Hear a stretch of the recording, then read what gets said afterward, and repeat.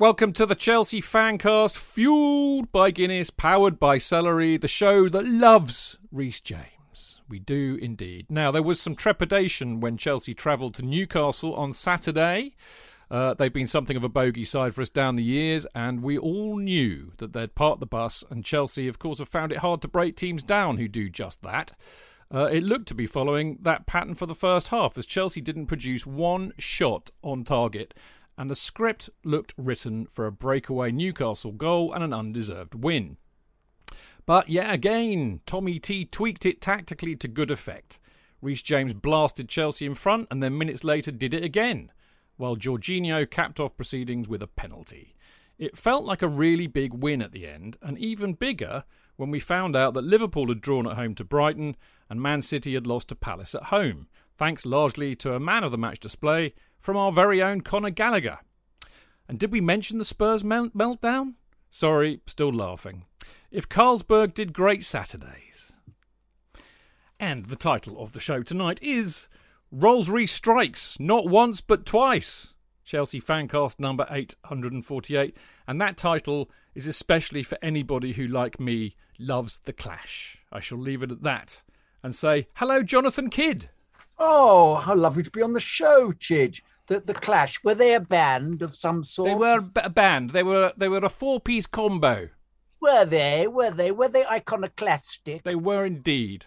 Oh, how interesting. Yes, they're before my time. How the devil are you? Devilish today. Thank you very much. Devilish. Good work on the fan bite again. Good. Oh, thank you. But it was too long. I had to cut it off. I know. There was no. Thank you. Yeah, I know. But some people have asked. They've said, "Where's they want it?"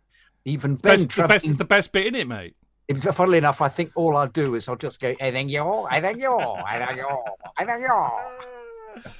it was good work, actually, mate. And by the way, we should tell everybody, because I've been getting a few questions about the fan bite. At the moment, JK is releasing them exclusively to Twitter, if that can ever be exclusive. But anyway, exclusively to Twitter and the Chelsea Fancast Instagram account. Sooner or later, when Chidge figures out how to get into the Chelsea Fancast YouTube channel that he is currently locked out of, then they will also be going up there. But that will also be under... Well, JK will have to send me the videos too, which is complicated. But anyway, we'll try and get them on YouTube as well. But at the moment, Twitter and Instagram. Right, JK? Yes. Whatever. Anywhere you want me to put them, I will put them. Lovely. And who have we got on the show tonight? Well, it just so happens we have the fantastically erudite and fluent Chelsea Supporters Trust doyen. Don't know, I've used that word before. Mr. Dan Silver. Yeah, I thought you said effluent for a minute, but no, thank you. Yeah, I was going to, but it was in my head, but I managed to pass it. We're going to rock the Casbah tonight, aren't we? Oh, very good. Oh, a band I don't know nothing about. Very good. And lovely to have you on the show, Dan. Thank you. Good to be here. Yeah, good stuff. Shall I introduce the other? Please do. Good stuff. It is the man who was there at St. James's Park, unlike any of us. Yeah, plastics. Who spent the night with the Sunderland mate. How did you manage to do that? Was he in Sunderland? Is he a Sunderland fan, isn't he? He works for the club. He worked for the club, does he? Oh, well, yes. Well, I suppose that's forgivable. And it is, of course, Adam Newson of Football.London, that excellent journalist who it is a joy to have us on the programme as he puts us right over so many things that we just speculate over. And he knows, because he is the man who knows. But he's very kind to us, nevertheless, isn't he? Yes. By being on the show, he's kind, isn't he, really? I'm going to share this with you. Okay, I can't tell you who it is. I'll tell you later. But I'm in negotiations with a Chelsea author who's written some very good books to do an interview with him for the show about a new book that he's releasing. Okay, and he actually emailed me back and he said, I'm not really a podcast listener, but I've heard that yours is the best and the most listened to of all the Chelsea ones. Say no more. I say no more. I rest my case. Now, on that absolute mic drop moment, we're not going anywhere because on the show tonight, we celebrate two fantastic goals by Reece James, the Cobham Cafu. We ask, why did Newcastle's game plan work in the first half? What changed in the second half? And should Hayden and Darlow have seen red? And what do we do with an out-of-sorts Ziyech? In part 2, we praise Chelsea's squad depth, look at Tommy T's performance to date and ask if Conor Gallagher is the heir apparent, and worry, slightly, about the impending fixture pile-up. And in part 3, we have the results of this week's fannies for the Newcastle match, some questions from Discord and a few emails to read out. I've got a few emails for you, JK. I'll keep you occupied. And in part 4, we wrap up with a preview of the Malmo v Chelsea Champions League match tomorrow night, Tuesday. And as ever, don't forget you can listen to the show live every Monday at 7 p.m. by going to Mixlr, which is mixlr.com/Chelsea-fancast, where, of course, you can join in the chat by posting on the live chat page, as so many of you are. Lovely to see you all in here. Chev, Brian, Super Dan says there's no sound. Refresh, Dan. That's probably the best thing to do on Mixlr. Kepler, Matthew the American, Liban 95. That's a new one to me. Planet Earth is blue. Andy, Touring Blue. Benji's there. Goodness me, Andy the Hutch. Lovely. Dennis Fredo. And it's really nice to know that we really foxed all of the American listeners we have, who of course didn't know that we put the clocks back to God's chosen time, which is of course Greenwich Mean Time. So there we go. So we're an hour later for you. But anyway, I'll let you all figure that out. In a minute, we'll be talking about the football.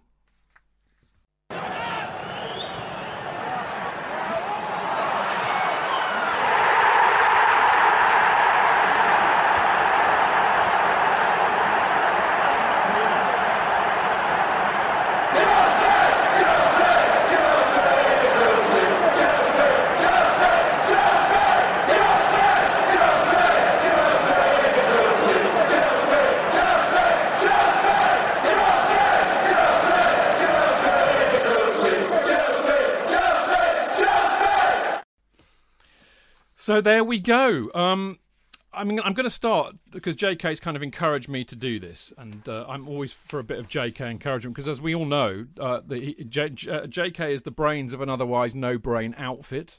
The fan bite is clear genius. I was doubting him. I said, well, video, rubbish, bollocks, mate, for the kids. And look, he does it, and it's the most popular thing since whatever the most popular thing was recently.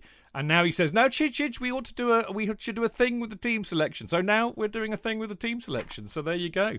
And of course, as we predicted, JK, we were not 100% correct, but in our, in mitigation, in our favour, absolutely. Yes, we didn't know that Mason Mount was going to be ill overnight, did we? We didn't, but we still got it wrong as a consequence. Yeah, we would have been right had Mount. We would have been right. Well, you wouldn't have been right, Chidge. I'm sorry. What?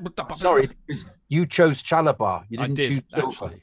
No, I Christensen. I Chalobah and Christensen. Sorry, Christensen. That's right. That's right. You didn't. Whereas I chose him. I would have been right. Yeah. Fair enough. So there we go. I was a bit worried when I saw Ziyech in there, I'll be honest with you. More of that later. But as we've got Adam with us, and Adam's kind of on top of everything, because I think Adam's actually at the press conference today. What's the latest on Mason Mount? Yeah, he's just got an illness. It's not COVID. Tuchel was very keen to stress that. There's obviously this bug that's been going around, so it wouldn't be surprising if it was that. So I don't think it's anything major to worry about. Wouldn't be surprised if he's back for Burnley. But no real need to take him to Malmo, to be honest. Maybe I'm setting myself up for a fall, but I didn't think they were really up to much in the game at Stamford Bridge. And any player that you don't necessarily need to take to this one. N'Golo Kante is also staying back in London. Why so? Not clear. He undertook training today. Tuchel didn't mention there was any problem with him after that session, so I'm guessing it's just a precaution. Again, why if there's any risk to Kante, again, you just leave him here. Well, yeah. He didn't play at his. Wasn't at his best. I felt in the Toon game. Gave the ball away a bit. I didn't really think it was a game for him that would suit him that well, because we all know what he's best at is reclaiming the ball and starting attacks through doing that. Whereas Newcastle obviously just put 8 players behind the ball, and it was on Chelsea to break them down. It is, but I have to say, I the more I hear of this, the more I realise that Thomas Tuchel does listen to the Chelsea Fancast every week. For all I know, he could have a strange name in Mixlr as we speak, because we've been saying it pretty much from the beginning of the season, Adam, that, you know what, let's wrap Kante in cotton wool. He is such a big match player for us, and he always turns up in the big matches. Look at what he did last season. So actually, you wheel him out for the really, really big, tough matches. don't worry about the others. We've got enough players that can do a good job. I mean, Jorginho, Kovacic, I know he's not fit. We've got Loftus-Cheek who's come in now. Saul maybe even getting a bit better. We're okay. Just keep Kante for where it really matters. So there we go. Right, let's start. I mean, we've got to start with Reece James. There is no, I mean, screw any kind of sensible running order tonight. It's got to be all about Reece James. He's now our top scorer with 4 goals. I mean, the stats on James are just nuts. And apparently, Reece James and Ben Chilwell have scored 7 goals between them, compared to Ronaldo and Sancho with 3, Foden and Grealish with 4, Messi and Mbappe at 5. Thomas Tuchel was hilarious about it. He's saying that Lukaku and Werner should be wing-backs and he should start James and Chilwell up front. We've been saying that again. We said play the wing-backs up front, although we were talking about Alonso. I've got an Adam Newson exclusive stat, which you put on Twitter yesterday, which I really loved, Adam. Not least because, of course, my last piece for you was on the Cobham bunch, wasn't it?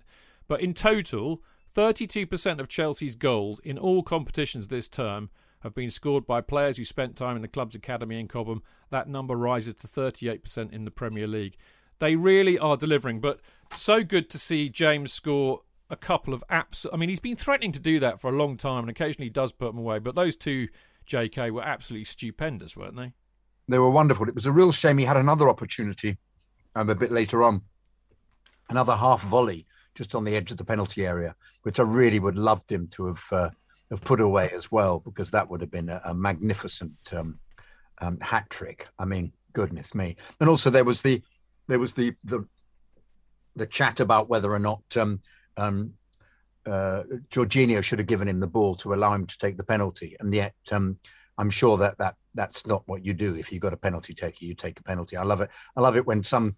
It happened at Fulham a couple of seasons ago, wasn't it? Where the centre forward under Ranieri, when they got relegated, where the centre forward grabbed the ball and insisted on taking it, and a sort of fight broke out, and then he missed it. But those things you have to score, don't you? That's the thing. Well, Ross Barkley did it, didn't he, with us? Of course, Ross Barkley did it. Of course, he did it as well, and hit the bar. God, that was embarrassing. That was an all-time low for Barkley, wasn't it? Bloody hell. Who I felt actually.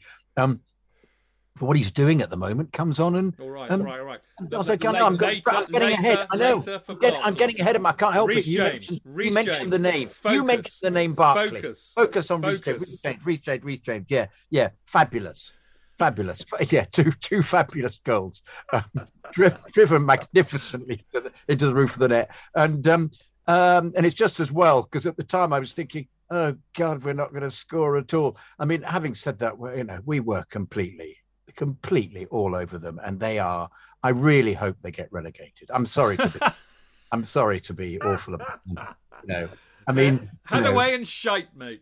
I mean, they are. They have the expectation that somehow through having somebody buy them, they would improve immediately with the kind of feel good thing in the crowd. Because I mean, you can't possibly expect that.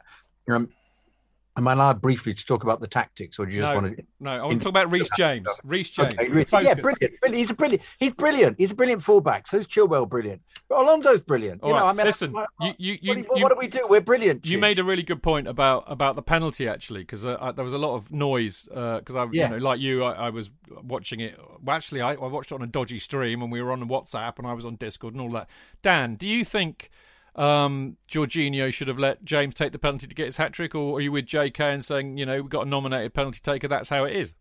Yeah, I think if it's 3-0, we get the penalty, it's different story. 2-0's a dangerous score. Reece James misses it, they get a goal back, and we're up against it. I think if it was 3-0, then James takes it. But I think nominated penalty taker always got to take it, especially at 2-0, especially away. I think 100% right decision. I mean, to be fair, Adam, James didn't make any, he didn't kind of like go up there to try and grab the ball or anything. He understands the rules and he was quite happy with it. So I'm kind of with Dan and JK on this. Where do you sit? No, I agree. I think at 2-0, you've always got that risk, as Dan just said, that one goal completely changes the momentum of this game. And yes, Newcastle had done absolutely nothing, but all you need is a free kick or a set piece, and they score, and then you're left wondering why Chelsea took a risk of not letting Jorginho take it. So I'm surprised it created the sort of storm in a teacup it did, really. But then it's social media, and it's very easy to get very warped view, I guess, of certain issues on social media. So yeah, no, it was 2-0. Chelsea needed to make sure they won that game. Jorginho had the penalty taker. Job done. Reece James didn't mind. Move on. I mean, while I've got your attention, as it were, I mean, the other thing that occurred to me, I mean, Reece James has been playing very well recently, I think, and he is just so. I mean, look at him and Ben Chilwell. They. I mean, I know Alonso started the season on fire, but I think Chilwell and I mean, Ashley Cole, I think, was right. So he called him the best right back, one of the best right backs in the world, if not the best at the moment, ignoring the fact that he plays. I didn't mean Ashley Cole, did I? I meant Ian Wright. Basically ignoring the fact that he plays as a wing back, but nevertheless, he is really, really good. And surely that position is his own, which kind of begs the question, what do we do with Aspie? Do you think it might be time to, put Aspie out to grass, as it were? I mean, I don't think Aspie's great in that right wing back role anyway. To be honest, I think look, he's not the most progressive passer. He's nowhere near as threatening as Reece is in that final third. Look, he could put in a good cross, don't get me wrong, but I do think Aspie's role now. I dispute that, Adam. I dispute that. A good cross. The number of times he hits the player. Who? The first man. Who? Aspie, yeah. Oh, he's got a good record though of getting assists in big games for Chelsea with that little clip towards the back post. Yeah, that's not the wing back job. He doesn't get round and overlap. No, exactly. That's why I think he's probably better as the right centre back now if he does start. But yeah, look, Reece has got that place. To be honest, I think Chelsea are much better when he does play there, and I think when he's fit as well, when he's at his best, at his quickest. Because he's a superb talent. I mean, let's be. I was going to say, I think the most astonishing thing about Reece is he's only 21 still. He's got another 10 plus years at the top level, and it's great for someone who's a young kid, who's a boyhood Chelsea fan, who's been at the club since he was 6. Just to have someone like that in your team, and obviously there's others. Is testament to the work done at Cobham by every academy coach. Well, indeed, Adam, and I really enjoyed writing that piece last week because it's just it's hard to actually really get over in an article the joy an old git like me who's been supporting the club for a long time gets from finally seeing this all work.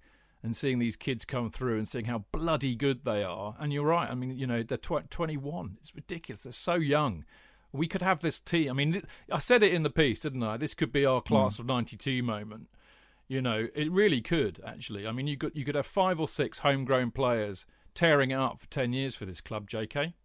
Well, let's hope that it's not a flash in the pan like it has been for United. Let's hope that this is maintained over the years, and I don't see why it shouldn't, with the class of player still coming out who have decided they can't get into the side, so have gone elsewhere, like Livramento and Lamptey, who are clearly top competitors.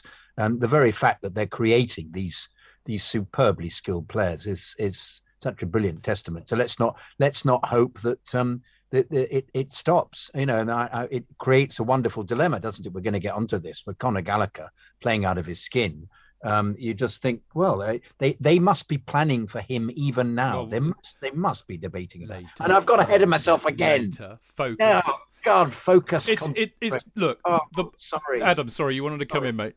Yeah, just going to add to JK, obviously saying the academy are producing excellent footballers. I think it's also important to remember just how down to earth all these guys seem to be as well. And look, that will be down to parenting, obviously, as well as work done in the academy. But you go through the young lads coming out of Chelsea, and there's no one who you could say, oh, they're a bit of a up themselves, they think they're too good, etc. They're all down to earth guys, all really humble, all want to keep working. And I think that in the sphere that Chelsea operate as a massive club is huge, and say it's just as impressive as the football side of it.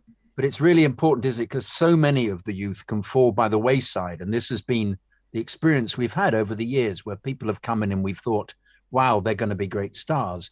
And it hasn't materialized. The very fact that these players are stepping up and the club is creating this environment is superb. Indeed, it is. I'm sure you'd echo those thoughts about the Cobham crew and Reece James. I mean, do you think, going back to Aspie, do you think his days are numbered as a right back, or should be numbered as a right wing back, Dan? I think sentiment goes out the window. He's a good squad player, he's a good bench player. He can come and play right centre back and go and play wing back, and maybe for when we need a real experienced player, maybe a Champions League second leg away, we need somebody to sit in and defend properly. He's still got a role to play for us, and there's talk of another contract for him. But Reece James is just a baller. I mean, a fantastic goal at Wigan. They all loved him there. He played in midfield. He's a real talent. Everything about him is just fantastic. He's strong. He's pretty much made that spot his own the last few weeks. I think Aspi will really struggle to get back in again, but Aspi will be around for at least another season just for the experience. We need that experience head around. And somebody who gets the club has been here for, 11 years now? Yeah, it must be that. Yeah, he joined 2012 after we won the Champions League, didn't he?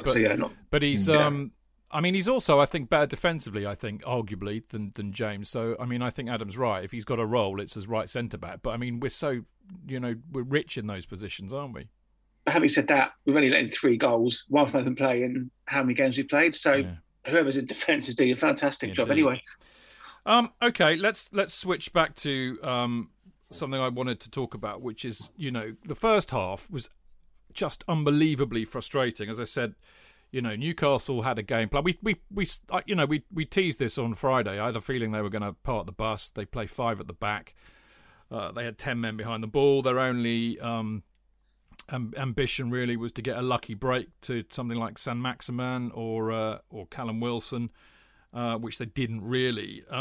But I was really worried actually, because there was that whole feeling, isn't it? We've seen it so many times before. Chelsea struggled to break teams down when they basically played 10 men behind the ball. And the thing that peed me off, actually, at the end of the first half, Ziyech is another matter. We'll talk about him in a minute, because I did think he wasted a few good chances. But I was really irritated, JK, with too many balls floating in aimlessly into the box, which of course are easy to defend against, particularly when you don't have a big lump like Lukaku. And I was really just thinking, well, why aren't you shooting more? Why aren't you just having a pop? Or why aren't you running at these bastards to get a foul and then a free kick just outside of the box? There was not enough of that in my book. Well, all these little floaty dinks, just as you say, are going to be headed away easily. But I think you contrast the two halves, because we came out the second half with completely different attitude, much more pace. And I thought Odoi excelled actually at taking people on. I was really impressed by the way they went up. One thing, just to digress from this a moment, we were aided in them not getting a breakaway goal by Tierney, the referee, actually being on the case and noticing that Callum, what's his face? What's the Wilson. Name? Just backed in consistently onto Christensen, and didn't give that to the tendency that lots of referees do, is they somehow believe that the centre half is doing all the fouling, whereas all he did was back into him, and it meant that pressure was taken off, because that was one of their main tactics, was a huge boot down the pitch. I have to say, as you expect when they're playing with the 8 men behind the ball, and the 2 quickest players to run after it and hope that a little flick on gains them an opportunity. And it happened a couple of times in the game, and we dealt with it really competently, because we're very obviously been set up to deal with that. But it helped that Tierney wasn't an idiot and noticed that was Wilson's main aim, was just to put enormous pressure on Christensen illegally. And so I was he gave we're going to get onto the idiocy of the 2 sendings, the 2 possible sendings off. I said we're going to get onto that. I'm not doing it now. Dan wants to come in with something. Sorry. Oh, does he? The point of those, with Havertz up front, we haven't really got a strong centre half to win headers. So again, it was almost like a pointless exercise, because Havertz, he's not going to win a challenge up against a really strong centre half. So it's really pointless, these little dig crosses in. I just don't know why they do it. I mean, Adam, you got any thoughts as to why they would have done that? I guess it's an element of just frustration when you have that many players back and you've gone side to side, you've gone back and forth. Comes a point when you do want to try and force something, and maybe it is just a bit of frustration, a bit of desperation to try and make something happen in a game that's that tough. When you don't have someone like a Lukaku in there, I mean, Havertz isn't too bad in the air, but he's not going to overpower a centre-back. So, yeah, I think it's just a case of the game state sort of forced Chelsea into it. But then in the second half, it changed a bit. They are looking for players, though, when they do the dink in. It's not as if it's just an aimless It's dink. easy to defend, mate. I agree. I'm not looking for a positive here. I'm just saying that it's not aimless. They are actually trying to pick somebody out who's in space. It's just is that it's, as you say, it's easily headed away. But the ball needs to be played much more quickly, and for the fullback or whoever it is to get behind the defence and then centre it, which once again, if it's a dink in when it's centred, that's easily headed away. But it's normally the driven cross that causes the problems, isn't it? So, or alternatively, if you're Brentford, it appears to be the one that's just kicked miles up in the air, and then everybody just has a free form, and it all sort of it's second ball, and then you see what happens with that. I mean, I think I was still impressed by the way we played in the first half. It wasn't we were so completely all over them, but the ball just wasn't getting in there quickly enough. And we did have several opportunities, but they, as you said earlier, they fell to Ziyech. Well, they did. I'm going to still hold on Ziyech because you got into the second half, and I think it's a very nice contrast to what happened in the first half, isn't it? Because I mean, I thought they. I mean, the obvious thing is that I thought they up the ante considerably. They just looked more energetic and they were quicker. And that's the point you were making, JK. They were much quicker around the box. And of course, as soon as one goal, Reece scored that goal, the floodgates were sure to open. But I think the other thing to take note of is I actually think bringing on Barkley and Loftus-Cheek for Kante and Ziyech also made an impact. But the other thing, Adam, I hear Jorginho was quoted as saying that Tuchel made a tactical tweak. Do you know what that tactical tweak was?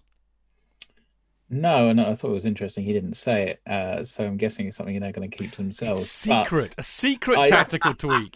I did think that in that second half, Reece got into the box more than he did in the first half, a lot further up. And you just look at the first goal, you take off Kante and you bring on Ruben, and Ruben's in the box for Callum's cross, which obviously ends up at James's feet. And I don't think Kante is in that position if he's on the pitch. And maybe that's what Jorginho is referring to. That double change resulted in Barkley coming on and Ruben, and Chelsea just had more of a presence in the penalty area when the ball actually did come in. So there was that far greater threat. And yeah, I think James played a lot more inside and upfield in that second half than he did in the first half. He was still quite wide in the first half, crossing the ball more often than not. And it was instant, wasn't it? Because the substitution was made and we scored.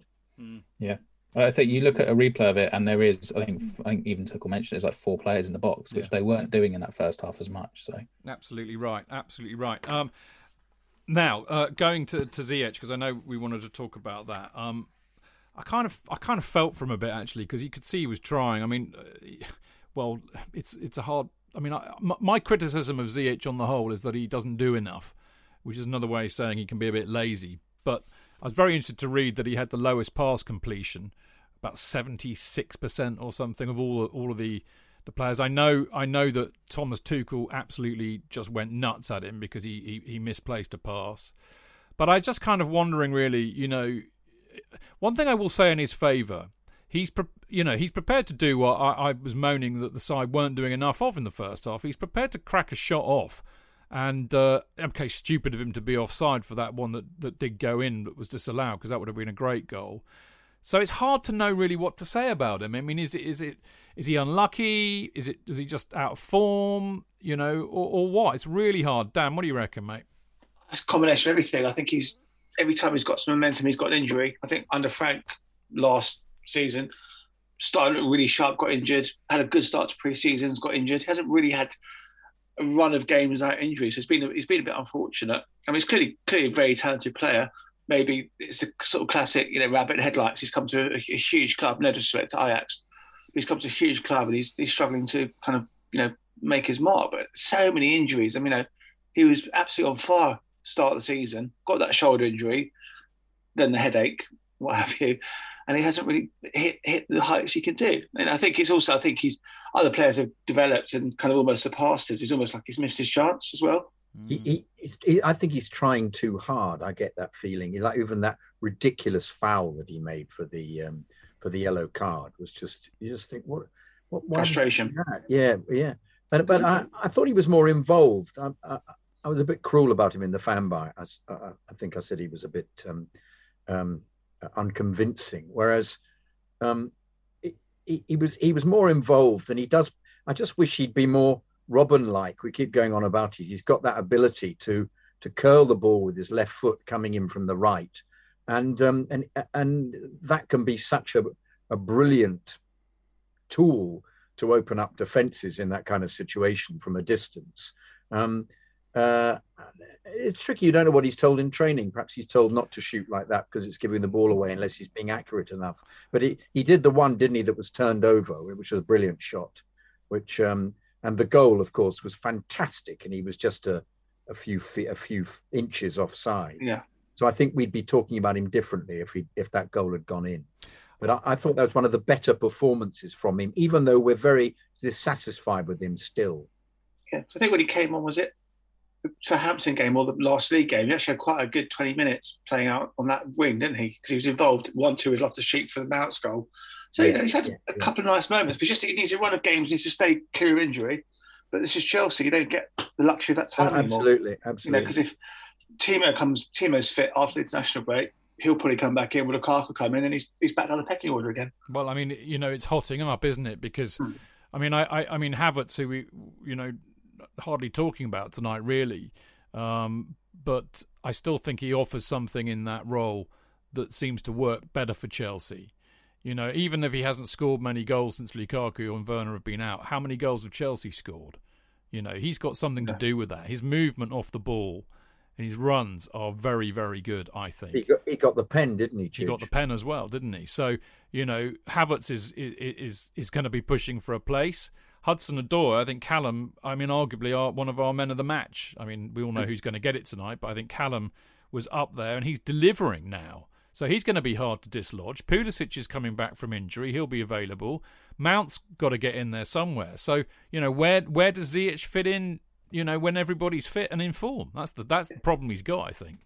Yeah, and Tuchel gave Callum some really fulsome praise the first time, didn't he, today or yesterday? Very effusive about his performance, saying, he did the right things. So Callum's finally getting the message what he needs to do. It's a great club. It's a big club, and sometimes players come and they don't work, and we have to say goodbye to them. And maybe January he'll end up on loan, if not January, certainly the end of the season. Well, I mean, that's a good point to bring Adam in, actually, because I'd be interested to hear what you thought of Ziyech's performance. Anyway, I know you and Sam were a bit kind of meh on him from what I read, but there's a lot of kind of brouhaha. I love that word, brouhaha. I used to think that was not even a word, and then I put it in one of your articles, Adam, and I had to Google it to make sure it was a word, and I found the correct spelling of it. I was astonished, but anyway. How were you spelling it before that? I don't know. I don't remember, but it's BRU brouhaha. I think that's exactly. Yeah. So there you go. Anyway, we kind of French twist. We digress. There's some brouhaha going on at the moment, Adam, about Hazard and whether he may or may not be available, which kind of begs a really interesting question, because if Ziyech is kind of like 4th or 5th in the pecking order for a spot in the front three, would a kind of a Hazard on one leg who can do something that nobody else does be a better option? I'll talk about Ziyech's performance first. On the train back actually from Newcastle, I was thinking about this, as you do, and I thought I didn't think he played well watching it across the 90 minutes, but then I was thinking, well, at least he was involved. He was trying to make things happen, and by doing that, he made himself more conspicuous, basically. So when something didn't come off, it was very noticeable. So it's sort of like he could have probably just hid in that game because there was so little space, but he actually was quite willing to try and get on the ball and make things happen. So you kind of remember that, things didn't go well for him, but at least he was trying. Do you know what I mean? And it is kind of that paradox of maybe he wasn't as bad as I thought he was watching live. In terms of the Hazard stuff, I think I've said before, Chelsea just shouldn't go there. Let him come back when he's retired, find a role for him, do whatever you want when he stopped playing. But look, his injuries and issues at Real Madrid would indicate that it would just be. I think it would just be disappointing. And I don't want to look back on Eden Hazard's career and talk to people and go, "Oh yeah, Eden, he was great, absolutely fantastic, great 7 years." came back. Yeah, it wasn't really that good then. Yeah, but I agree. And I don't think you need that caveat. Peter Osgood's an Yeah, example. there's a lot of examples on that. I mean, do you think it's the injuries that have done for him, Adam? I just think, look, he took so much abuse at Chelsea in terms of what he had to handle in the Premier League that his body's now at a point where he can't do what he could, which is fair enough. Chelsea sold him at exactly the right time. So leave it there and as I say, move on. And he wouldn't fit into Tuchel's football anyway. He doesn't press. He would get shouted at by Tuchel every week for not pressing. and ignore him, of course, like he used to with Sarri, didn't he? Dan? Yeah. Yeah, also, I think if, Chelsea look into the impact Ronaldo's had at United, it's going to be two very different players. Ronaldo's supreme athlete. See that goal he scored, that volley? Yeah, incredible. He's been very lucky with injuries. Wonderful. He's fit. I just think it'll be a real utter cry if we sign him back. Let him see out his career in Madrid. It's regression if we bring him back. Yeah, I agree. I'm with you. I mean, I love him to pieces, and I want to remember him as one of the best players I've ever seen play at the club. Actually, isn't this just an idle rumor? Isn't this just utterly fabricated? This. Well, Real Madrid do want him out because they're paying him a load of money, and he's barely playing for them. And Ancelotti said that the problem Hazard's got at the moment is he's got a head coach who doesn't pick him, who's picking other players ahead of him. So Real Madrid are trying to probably shift him off their books because he's on a lot of money, but I'm not sure who would be willing to take him on that money. I can tell you who. Newcastle. Can you see Eden Hazard going Newcastle in January if they're in the bottom three? No, but $500,000 a week might make that weather a little bit better to cope with. Yeah, definitely. Interesting stuff. Now, I did promise JK that we would talk about I think there were two potential sendings off, actually. One was Hayden, who frankly did Christensen. Studs up on the shin. Why did that not get sent off? And then you could say that Darlow could have gone for his tripping up Havertz in the box, but I think Hayden was nailed on red for me, JK. Why on earth didn't Tierney send him off? What? I am aghast and bemused at the idiocy of it once again. It goes to VAR. All right. I mean, to give Tierney his due, he's up with play a lot. He was up there for the penalty, and I like that in a ref. Because I like them to, if they're fit enough and they get there and they make the decision, you go with it. But even though it's frequently we look at it on TV and we discover that, in fact, yes, the goalkeeper did save it and it should have been a corner. And I find that whole process ridiculous that they say, no, it's an on-field decision and you got it wrong. And the linesman didn't back you up or didn't see it or whatever happens. But in this instance, it was exactly what happens every week when we watch most of these games, whether we watch them live or on Match of the Day. There is a very energetic tackle. The referee gives a yellow card. We see it on VAR. The bloke's off the ground. He's played the man's leg. It's a leg-breaking tackle. The potential of terrible injuries to the player is enormous, and he's sent off. And the referee goes over to the screen and once he sees it, he comes back and he changes the decision. He's sent off. So in this instance, he gives the yellow card. It goes to VAR. We all see the awfulness of the tackle over and over again from 5 different angles. It gets worse and worse and worse. And what happens? Nothing. So, and it was a bloke called Coote, and David Coote, I think it was. So has he refed any games in the Premier League? Yeah. A few. First name's Baldazzer. No, indeed, I've used that gag in my family. Sorry. It's okay. But is he a baldy? I don't know, actually. No, I don't think he is. He's promoted Reece, I think, from the Championship. Oh, is he? Right. Yeah. So what was going on? Why didn't he get sent off? Why did VAR, showing us at home all the angles for the illegality of the challenge, it is clearly serious foul play, and what happens? Nothing. What the fuck? I don't think there's anything to add to that unless somebody's desperate to, because I think you've just said it all, really, JK. Dan?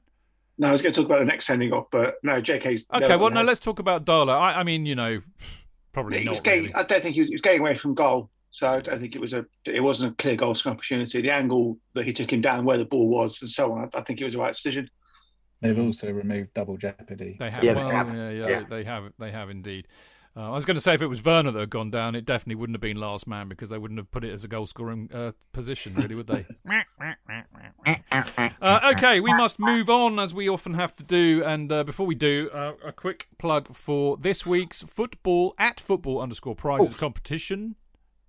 Sorry, may I just make one more refereeing thing? Yes. The strangely named Cursed, whatever his name was, Cursed, actually pushed Havertz in the head onto the Newcastle player. I don't know if you saw that. No. You didn't see. None of you saw that. No. Okay. You imagined it. No, I did not imagine. Well, your stream was going down. My stream went down just before the penalty was awarded, so I didn't see the bloody Havertz foul until later. But there you go. Okay. Right, okay. So no, just to say that was another sending off, by the way. Right, so. This week's @football_prizes competition is the chance to win a signed and framed John Terry Chelsea T-shirt. It's like a blue shirt with his number on the back, but it's got his signature on it, which of course makes it incredibly valuable. Now the tickets are £4.95 each, and the draw ends this Wednesday, 3rd of November. To enter, go to footballprizes.co.uk/John-Terry-Frame-2. Now, I haven't looked to see how many tickets are left, but they have 99 tickets available, and they do tend to go quite sharpish. So you need to, if you want to have a chance of winning this in the draw, you need to get on it and get on it now. And while I'm at it, CFC UK, the best fanzine in the world. There is a copy floating around at the moment. I think it has Matthew Harding on the cover, but there'll be a new one. I think we've got to do. So the deadline's a week on Friday, according to DJ. So there'll be another one winging its way to you soon after that. Now, here's the thing. I mean, obviously everybody knows you can get it at the Fulham, the stand that's opposite Fulham Broadway Tube. So that's lovely if you can do that. But if, many of you don't get anywhere near Stamford Bridge on a match day, but you can subscribe. If in the UK, it'll cost you £16 a year subscription. That's 10 issues, minimum of 10 issues. Individual copies cost £2 each. If you're in Europe, it's £35. If you're in the rest of the world, it's £45. You can also get it digitally. So if you want a PDF version of it, that's £6 for the season. Individual issues are £1. To do all of to get on board with all this, it's easy. You just email fanzine@cfcuk.net. You can pay by PayPal to that email address as well. If you'll need Dave will need your email address and your full address if you're going to get a hard copy. So best to email fanzine@cfcuk.net. There you go. Now we'll be back in a minute.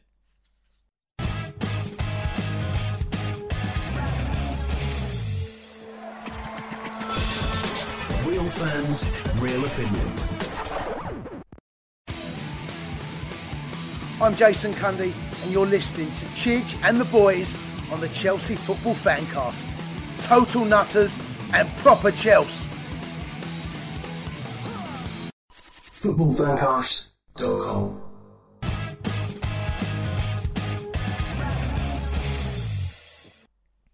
Welcome back. This is the Chelsea Fancast. I am, of course, Stamford Chidge, and I've got the lovely Jonathan Kidd with me. Great to be on the show. Thank you. The marvellous Dan Silver. Good to be here. And the very erudite Mr. Adam Newson. Thanks for having me. So there we go. Guys. Good cast tonight. Good team out tonight. And talking of, it's interesting because there are four of us, and my first point for the second part of the show about the Newcastle match is we were without four key players on Saturday, thanks to Mount going croc before the night before. So Werner, Lukaku, Kovacic, and Mount. Quite possibly four players that would have started. And okay, it was Newcastle. They are Hadaway and shite. This has to be said. But I tell you what, it got me thinking, Adam. It got me thinking. If you took four key players, like normal first 11 starters out of City or Liverpool, how do you think they might fare? If they were playing Newcastle. Well, very true. Very true. But, it's a valid point. In other words, what I'm really trying to say is I think our squad depth's better than theirs. It's definitely better than Liverpool's. And you can make a strong case for City too, I think. Again, it's very much by design, obviously, but also we've got to throw in the element of Cobham saving the club loads of money and not actually having to spend loads on fringe players like they've done in the past on, Zappa, Costa, etc. But yeah, look, Chelsea have had these injuries at a favourable time as well. You know, the games haven't been the hardest. If this had happened at the beginning of the season, then maybe we would have had more issues. But it's, you know, credit to Tuchel really, that everyone in the squad can be dropped in and perform at a really high level. There's nobody, particularly maybe Saul, who struggled a little bit, but you kind of expect him to get better. And yeah, there's 25 players there that you can all feel fairly confident are going to step up when called upon, and that's the best position to be in. Adam, do you think we're beginning to play as well as we played towards the end of the season? Because I'm getting that feeling watching them. I just felt that they're beginning to step up a gear. I was mesmerised by the ability of getting the ball back from the Newcastle players, by that thing that they did so brilliantly in the Champions League of almost pushing the players, the opposition off the pitch, with giving them no way out, but no way out ball, so they could only play it back or they lost it, and they couldn't, or they played it forward to no one. That was three players just pushing them all out all the time, which is just it's such a brilliant tactic. And I had a kind of joyous moment when that happened about 3 times in a row. I just thought, God, this team is so good. They're so well coached. There's no opportunity for them to mount an attack. They booted the ball out the pitch, and there was an element. Suddenly, Sam Maximin got the ball, and he was crowded out. And there was one wonderful moment, by the way, where Rudiger just pushed Sam Maximin into the boards at the side. Did you see that? It was so brilliant. You just thought, and the referee did nothing about it. And I was thinking, surely that's a yellow card, surely, but. You know, a very on-brand moment there for Tony Rudiger. That one. Yeah, perfect. As well as he's got the 2 things now, hasn't he?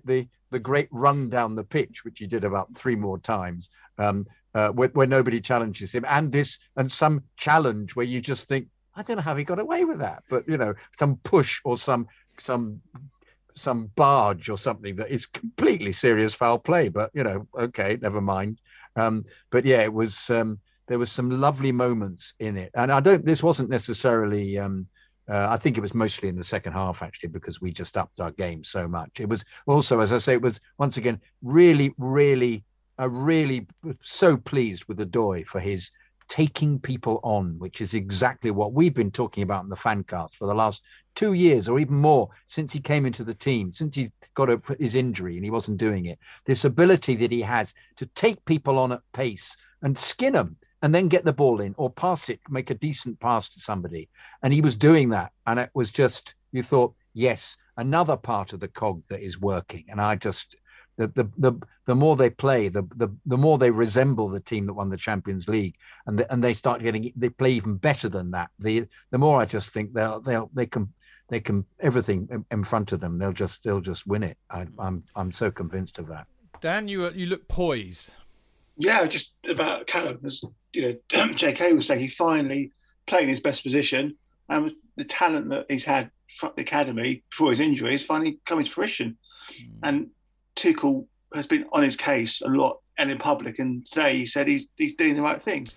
He's making himself almost undroppable at the moment as part of the front 3 because he's just really, really loving playing football now, isn't he? He's got that smile back in his face. He's got that confidence. He's not worried about getting the odd kick, which obviously maybe been the back of his mind post the injury. He just seems to be really on fire. Well, nothing would make me happier than to see him really nail it, because I think actually out of all of them, he's got the most talent. You know, naturally got the most talent. If only we can make it work and unlock it, because I think, you know, for all the shall I say it again? Brouhaha about his potential move to Bayern Munich. Bayern Munich are not stupid. They wouldn't be looking to shell out that kind of money on a dud. You know, they know what a good player he could be. So I really hope he does. I just want to quickly say about Silva, because we don't mention him enough. But one of the things, you know, I went into the game feeling worried about, you know, Newcastle using this tactic and hitting us on the break. JK and I were talking on Friday about how good Callum Wilson and Sam Maximin are, and they are good players. What Silva does so brilliantly is he just reads the game so well. He snuffs out any of those breaks. He just snuffs them out. But more than that, he then sets up the next attack, because his distribution, I tell you, the more I see this player, the more, I think he's arguably up there as some of the best centre-backs I've ever seen. He is that good. He's world-class. Snuffs out the danger, reads the game brilliantly, but his distribution is absolutely immense. He really is. And I think we need to also bear in mind of that. Now, before all of that, we were talking a little bit about Thomas Tuchel and how brilliant he is, and I totally agree. I mean, obviously, of course we do. But I'm just going to give you a few stats here to show you how brilliant Tuchel is being at the moment. I think JK's point's fascinating, that JK feels that we're getting back to our best. I think it's better than that too, JK, because I think what he's doing is he's evolving this team to one that's far more attack-minded and aggressive and goal-scoring minded. Whereas last season, what he did was he shored up the defence. This season, he's evolving the team. But anyway, they've made the second best ever defensive start to a Premier League season, conceding just 3 goals in 10 games. They set their I think 1 is the record under Mourinho in 10 games, isn't it? Mourinho's never won in the Premier League for Chelsea, nor has... Well, I think Antonio Conte did. We shouldn't really mention him anymore, should we? But Conte and Lampard also struggled. We've been top of the league for a month now. So that's 2nd of October we went for top. This is quite an interesting one. Of all the managers who have conceded, or teams have conceded 3 or less goals after 10 games, I've also got their goals scored, position after 10 and final position. Big Ron did it in 85-86, 27 goals scored, first after 10, final position 4th. Fergie in 91-92, 18 goals scored, position after 10, first, final position 2nd. John Gregory, 98-99, goals scored 11, position after 10, first, final position 6th. Mourinho 04-05, goals scored 12, position after 10, 2nd, final position 1st. Fergie again in 07-08, goals scored 15, position after 10, 1st, final position 1st. Ancelotti in 10-11, 27 goals scored, position after 10, 1st, final position 2nd. Guardiola 18-19, 27 goals scored, position after 10, 1st, final position 1st. And Tuchel this season, we've scored 26 goals, we're obviously 1st after 10. Where will we finish? That's the question, isn't it? But Adam, I know you wanted to come in with something, so I shall park that for a second. Yeah, I was just going to say on the press that JK was talking about and how it's sort of looking back at the levels it was last season. And is that because Lukaku's not playing?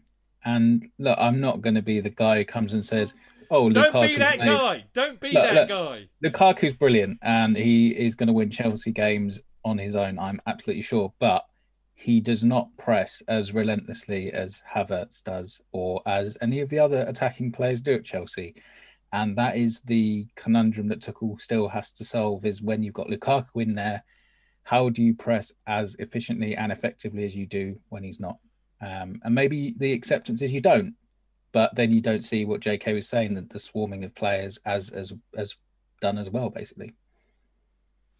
There we go, stunned into silence, Adam, by that one, because none of us can answer it. Well, I think we know what the answer is. I agree. Well, we know what the answer is.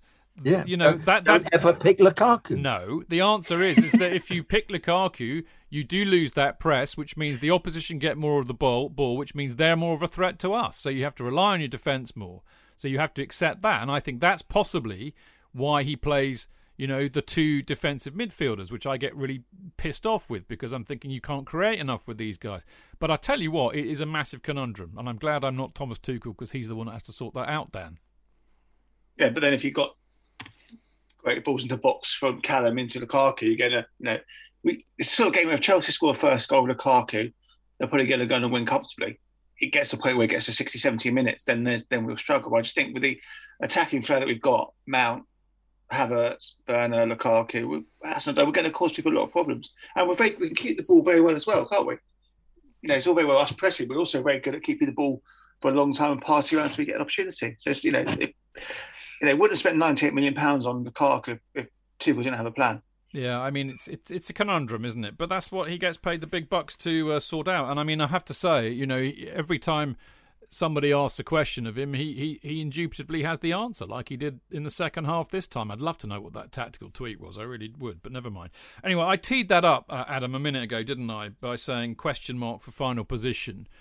I'm if we kind of like wrap up everything we've been talking about for the last 10 minutes, the squad depth, the way he's evolving the side, the way we're playing, the experience we've got, the youngsters from Cobham. So we've got everything at the moment, apart from arguably, you could say a goal scoring striker or 2 or 3, because that's the only weak point in the season so far, whether we like it or not. But I mean, are you? I mean, I'm a bit with Tuchel on this. I think it's way too early to call it because we know that there's a. I mean, I know that I'm skipping ahead here, but we got the Carabao Cup draw because we got through that. I mean, we've got 10 games. Is it in December? Watford away, West Ham away, Zenit away, Leeds home, Everton at home, Wolves away, Brentford away in the Cup, Aston Villa away, Brighton at home. I mean, I would suggest that we're good enough to win most of those matches, even though it's a bit of a horrible fixture list. But listen to this. In January, we then have Liverpool at home. We've got possibly a Carabao semi. Then FA Cup third round, City away, Spurs at home, Brighton away, Arsenal at home. That's January to February. And for a lot of that time, we're likely to be without Mendy and, of course, Ziyech. But Mendy would be the bigger worry. You could have the Club World Cup as well. And we could have the Club World Cup as well, although that might be on the end of that. But, I mean, the Liverpool-City games, Spurs may be on a bounce up by then. Brighton are a bloody good team, given what they did to Liverpool. Arsenal are back on the up. That's a really horrible run of fixtures in the new year, having just had 10 games in December. Yeah, I think this is why Tuchel is keen to just keep a lid on things, because that probably be December to February run is going to be intense for that squad. And we've been talking about the squad depth and how good it is, but that's going to be the absolute ultimate test, because there's a very, very strong chance Chelsea could end up playing 25 games between December and February, which is a ridiculous workload for a group that's also going to be hoping to go deep in the Champions League and sustain a Premier League title bid. Let's not go overboard. I think all the ingredients are there. You saw at Newcastle, a game that Chelsea have struggled in recently over the years, that this team is mature enough to go and win and do it convincingly. But whilst you've got this on the horizon, look, Chelsea's recording at winter time isn't exactly stellar over the years as well. There's been a lot of examples of things going wrong. Think back to Lampard. So,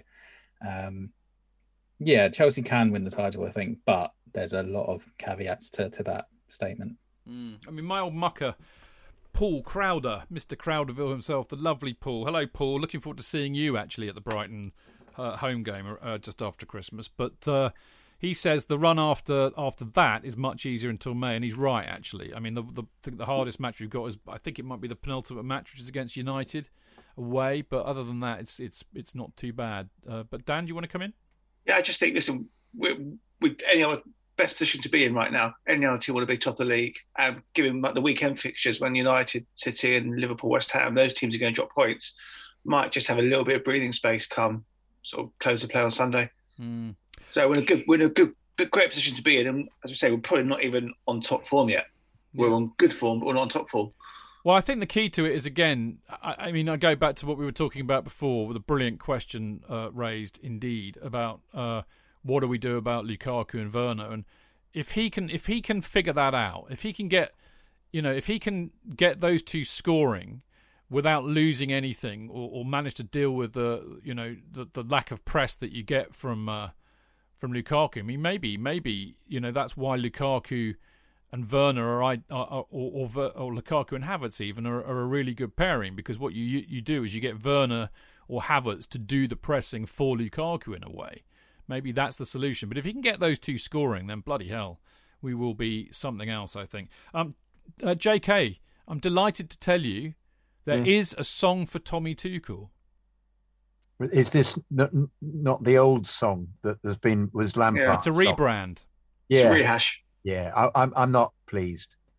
No, I want something original for him. I want your song, Chidge. Yeah, I want my song. It was great. I know. But, I find this rehashing of old stuff. We've got, he's all we need. They rhyme need with league, and they get two other players that, we've had enough Timo bloody Werner, bloody hell songs. Timo, we've got Timo, and what is it? The other we've got, rather that Havertz was included. I know he's silky German. I think song. That's a brilliant song. I love it. I love it. It's not being sung enough. But that's a proper song, because I've never heard that anywhere else. That's quality. That is. I've heard bits of it in other clubs. Have you? I think yeah. But it nonetheless. I thought Belinda Carlisle was more exclusively Chelsea, really. I would hope so. I would like to claim her as one of our own. Yeah, I think and a lot more besides, actually. I think she probably is a Chelsea fan. We should ask our friends over the pond whether Belinda Carlisle supports Chelsea. I'd like that very much. I bet she's a go-goer. Very clever, very Cool. clever. He was originally with the Go-Go's, of course, for those who don't. For those who think I'm just being misogynistic, exactly. Yeah. Not even by talking about her sexual proclivities, but you weren't. You were talking about a band she was in. Yeah. Good. Yeah. Somebody put their hand up then. I thought I'd just leave you hanging there for a minute. Get us out of this moment. Yeah. So you don't approve of the Tommy Tuchel song? No, but it's lazy. It isn't a Tommy Tuchel song. It's an old version, and then it's talking. We need a, I'd rather even have Tommy Tuchel specifically for him, not an old when he's mentioned in it. That's not good enough, is it? Really, for me. I mean, I want. My God! Sorry, breaking news. Sorry, this trumps you massively. But Paul Crowder says, "I'll ask Kathy, the bass player. We were in a band together in the '90s. But tush, hey." Send her my number, Paul. That's all you need to do. Enough said. Anyway, yeah. So, well, okay. I'm with JK on this. I think the only and the best Thomas Tuchel song is the one that I sang on the show. Much cost personally in humiliation, but I did sing the song, and I thought it was rather good. But of course, you don't get these songs going unless you're in the pub, on a train, or in the ground. It just doesn't happen. So. That ain't going to see the light of day. Now, listen, I want to talk about something probably more important, really, which is kind of odd, isn't it? I mean, Reece James was fantastic. I would imagine is a shoo-in for man of the match and the Guinness moment this week. But you could say, arguably, the best performance by a Chelsea player this weekend was, in fact, Conor Gallagher when Palace beat City 2-0. I mean, he was absolutely left, right, and front and centre in that match. He was brilliant from the highlights, admittedly, just the highlights I saw. And, we've been saying it on this show for weeks. What this team needs, what this team doesn't have, is a genuine box-to-box midfielder who can score. And I think it's really interesting, isn't it? Because I've been desperately trying to compare, and have done on the show, compare Mason Mount to Frank Lampard as the heir to the Frank Lampard throne for about a year and a half now, 2 years now. I got it all wrong. I think it's Conor Gallagher. I mean, the way he put that goal away against Palace... that was Lampard-esque. The way he gets into the box late. The way he gets to the box late, pure Lampard. Some of his passing. I mean, he could be the heir to Lampard's throne. Who would like to respond to that one first? I think he's a terrific talent. I mean, he's just such an engine on him. Just so impressed. Every time I've seen him, he's just been really good. And I think Kevin Day, who does another podcast, was saying how good he was, saying it just takes the team to another level. Another superb column talent and a great loan last season. Last season was at Swansea, wasn't he? West Brom, yeah. And before that, Swansea. So he's another one that's going to Chelsea have to really make some decisions about him come May, because he's clearly a talent, knows where the ball is, knows where the goal is. I love him. He's proper Chelsea, and he's hard to get stuck in. He seems a really good all-round midfielder. He shoots from strange angles as well, doesn't he? Which is really great. He whips it round. He'll have his back to goal and he'll have a go. And 9 times out of 10, he'll catch him out because of the angles he comes from. Yeah. Respectfully, he's not in a top Premier League team. He's really more than head and shoulders above everybody else. He's really standing out. Adam, I really desperately want to see Conor Gallagher come back next season and get game time for Chelsea, because I mean I really do think he looks he's the first player I've seen that's come through since Lampard who looks like he could do it. I mean, he's not Frank Lampard, let's be honest, but obviously he could do that kind of job. What do you think? Yeah, he's not Frank Lampard, but he definitely has the characteristics. There's only 2 Frank Lampards. He definitely has the characteristics of Lampard's game in that respect. And yeah, I'd love him to come back next summer and be incorporated by Tuchel. Tuchel liked him this summer by all accounts, but couldn't guarantee him minutes, essentially. So I don't think that door is closed. But as much as it pains me to say this, it's Chelsea, and we all thought there was a very strong chance of Mark Guehi coming back this summer and being incorporated, and he got sold, obviously. So I do think there's a very interesting dilemma emerging for Chelsea over the next 2 years, I would say, because you've got Gallagher, you've got Gilmour, you've got Livramento with the buyback, you've got Tino Andrin having made a very good start at Lokomotiv Moscow, who, if they sign him, you'll have a buyback on him too. You've got Levi Colwill doing very, very well at Huddersfield. You've got Ruben back in the fold. I mean, it's not out of this world to say you could have 10 academy grads in a Chelsea squad, because I think the talent is all there.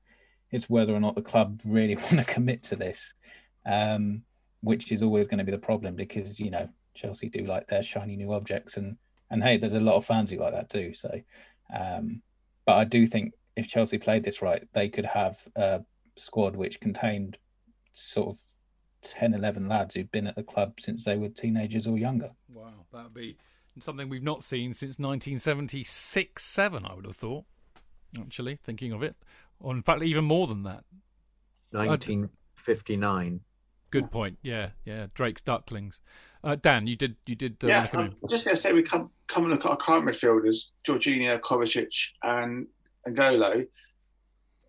I'll probably get shot down here, but given N'Golo's injury record, if Chelsea got a decent bid for him next summer, do we sell him? No. No, not for me, because cute. you look at the level he hit in the Champions League last season. He's ridiculous. And even if you get 20 games out of him, if you get 20 games at that level, he's worth it. I think the more salient point is that, you know, Kante, Jorginho certainly aren't getting any younger, so that, you know, they're not going to be here much longer than a couple of years, I would have thought. Kovacic is still quite young. He's what, 27? 27, yeah. And he's 27?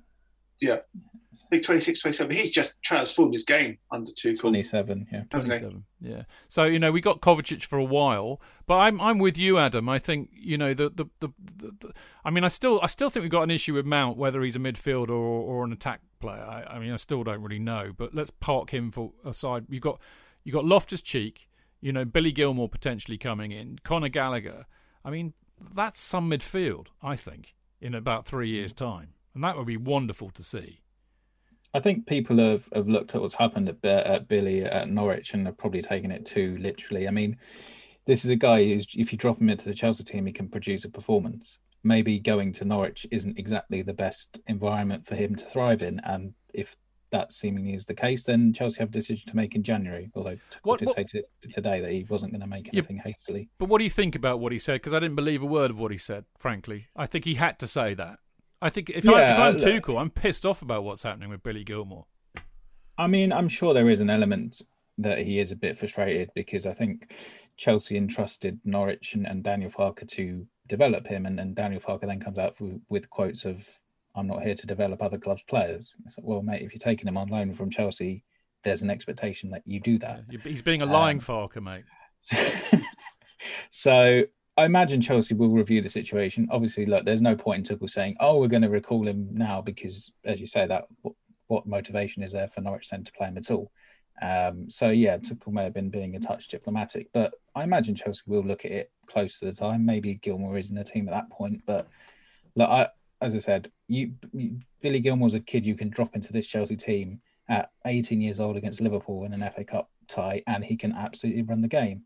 So there's no doubts about his quality in my mind. So I have no qualms about him coming back, even if he doesn't shine at Norwich. Yeah, absolutely. And I mean, it was really fascinating talking to Rob Butler the other week, wasn't it, JK, about he's a Norwich fan, BBC correspondent for Norwich, and none of the fans there can understand why he's not playing. They know how good he is. They think he's insane. They're mental about it, aren't they, JK? Yeah, to an extent that they're doubting Farke. Farke, I'm so sorry. Stupid Farke. Yes, stupid Farkers. Yeah. It's such a great gag. It just never, ever gets old, does it? My mother used to play table tennis with a doubles partner from Hungary called Gizi Farkas, so they must be related in some way. Do you know, that always reminds me of that wonderful Douglas Bader joke where he went to do a speech at a girls' public school, somewhere like Rodin or something. And he was talking about, he was in a dogfight with some German planes. He says, anyway, so I was in my plane and these two fuckers were tailing me. And the headmistress said, do you mean Fockers? He said, no, they were fuckers. It's just brilliant. Or something like that. Anyway, what was that? Yeah. We digressed again. Yeah, as usual. I don't know. I can't remember where we were. All right, no knee worries. I think we've covered that perfectly. I just kind of want to wrap up, really, this weekend. I mean, it was just a cracking weekend. I mean, it absolutely northed up my Premier League predictions, but I mean, it doesn't take a lot for my Premier League predictions to go wrong at the moment. But I couldn't have been happier seeing Liverpool draw with Brighton, who clearly are a decent side, and actually they're very unlucky not to win it. It was offside, but they could have been 3-2 up. And Palace were brilliant against City, although obviously they rode their luck, but they deserved to win.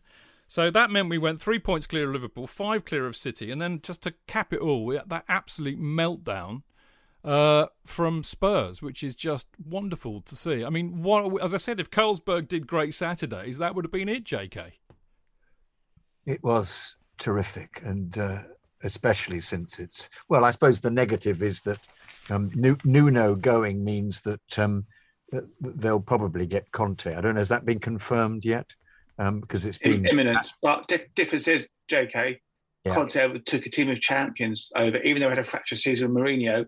This was a team of champions with John Terry, Champions League winning players. That team completely. is just they're really awful, aren't they? But also, I can't, unless he's backed, his previous his form is that he only goes to clubs he stays at clubs that back him in the transfer market, and how much more money will Levy spend? I'm not convinced he will. They're so in debt because of the ground that I think they'll try and if he goes change the results, and there will be some kind of reaction because he's a very, very good manager, but he's very peculiar. His desire to have conflict with the board or with anybody is just, you can just go back year after year, unless he gets his own way, he'll create a toxic environment, I'm afraid. Daniel Levy's not renowned for giving up, is he? Yeah. No, it's going to end in tears, there, isn't it? Yeah, it must. It cannot. And we're going to laugh. I can't wait. Adam, you're quite close to your Spurs buddies, but I mean, by all means, talk about the fact that we've opened up a 3 and a 5 point gap between Liverpool and City, which I think even at this stage is important. Yeah, it just gives Chelsea a bit of breathing room. I did think it was funny. Tuchel was asked about this twice, I think, in his post-match press conference, and he basically said, "We're not going to celebrate other teams' results, so let's not worry about that." Tottenham, look, as JK said, Conte's a brilliant, brilliant coach. He is going to make Tottenham a lot better, and probably very quickly. But he's going to fall out with Daniel Levy. I think it's inevitable. Spurs had. Look, this isn't a Spurs podcast. We don't have to go too deep on it. Daniel Levy made a massive, massive mistake when he ditched Pochettino. He should never have done that. They had an absolute once in a generation coach for them who transformed the club, and at the first sign of genuine trouble, he ditched him. So unlucky. Yeah, absolutely right. Serves them right. By the way, breaking news, the lovely Paul Crowder, who's getting far too much airtime in this show, but actually I love Paul, so it doesn't matter. But he's actually, thankfully, the voice of reason here. Nothing about the football, obviously, it's about my Douglas Bader joke. The punchline, Chidge, is, I was being chased by the 2 Fokkers, etc, etc. Teacher says, a reminder, children, Fokker is the name of the German aircraft. No, miss, Bader says, these Fokkers were Messerschmitts. Tush. Thank you. That deserved a proper airing. Right, now we've got to go to a little break. For part 3 is coming up next with the fannies and all of that. But before we do, our usual weekly mention of the Chelsea Supporters Trust, Dan. And I've got Dan on. Dan, who is a more important member of the Chelsea Supporters Trust than what I am these days. Why should people join the Supporters Trust, Dan? Because your voices need to be heard, and we're the people to make your voices heard. Yeah. We'll talk to the club, we'll fight your battles. Join now. If you haven't joined, join now.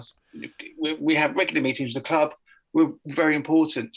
Come on. That's not bad. I landed that on you. That was pretty good. Not bad at all. We just had our elections, by the way. That was really good. That was really horrid of you, actually. I know, but that's the kind of guy I am. That's how I roll. I'm professional now. I'm the press spokesman for that. Dude, I trained the man. I knew he could take it.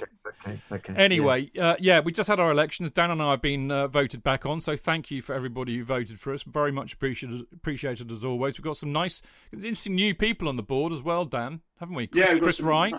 Yeah, looking forward to working with him. That'll be good. So we've got our first board meeting Wednesday night. Wednesday, yeah. So that'll be fun. But yeah, I mean, Dan's right. It's very important to try and get involved if you can, because we generally do try and act on your behalf as supporters. It's £5 to be a member. That means you can vote in the elections, you can raise a motion at the AGM, come to any meetings that we have. You also get a nice, shiny, lovely badge as well, which you can wear with pride, as so many do. If you want to sign up, it's easy. Go to chelseasupporterstrust.com. There you go. Sign up today. And, of course, while you're at it, get yourself a CPO Chelsea Pitch Owners share.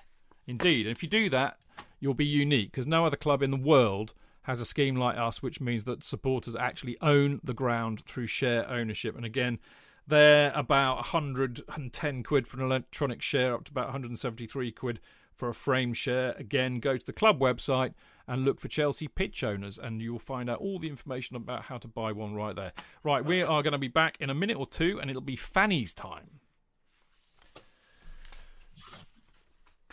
Oh, I still haven't got you a sting for it, Chidge. No, Sorry. you haven't, but that's all right. Okay, you ready? Straight in? Yeah. Yep.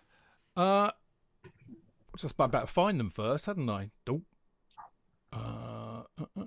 That was a lovely quote. I don't know if anybody saw this on Twitter, but I shall bookmark it.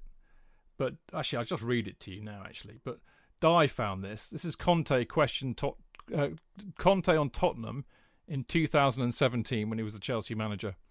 If Tottenham don't win the title, it's not a tragedy. If they don't arrive in the Champions League, it's not a tragedy. If they go out in the first round of the Champions League, it's not a tragedy. If they go out after the first game that they play in the Europa League, it's not a tragedy.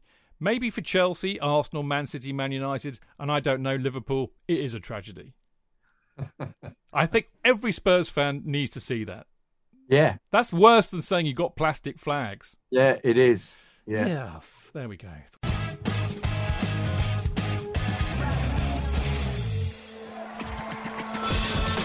Real fans, real opinions. I'm Jason Cundy, and you're listening to the Chelsea Football Fancast. Proper Chelsea. Footballfancast.com.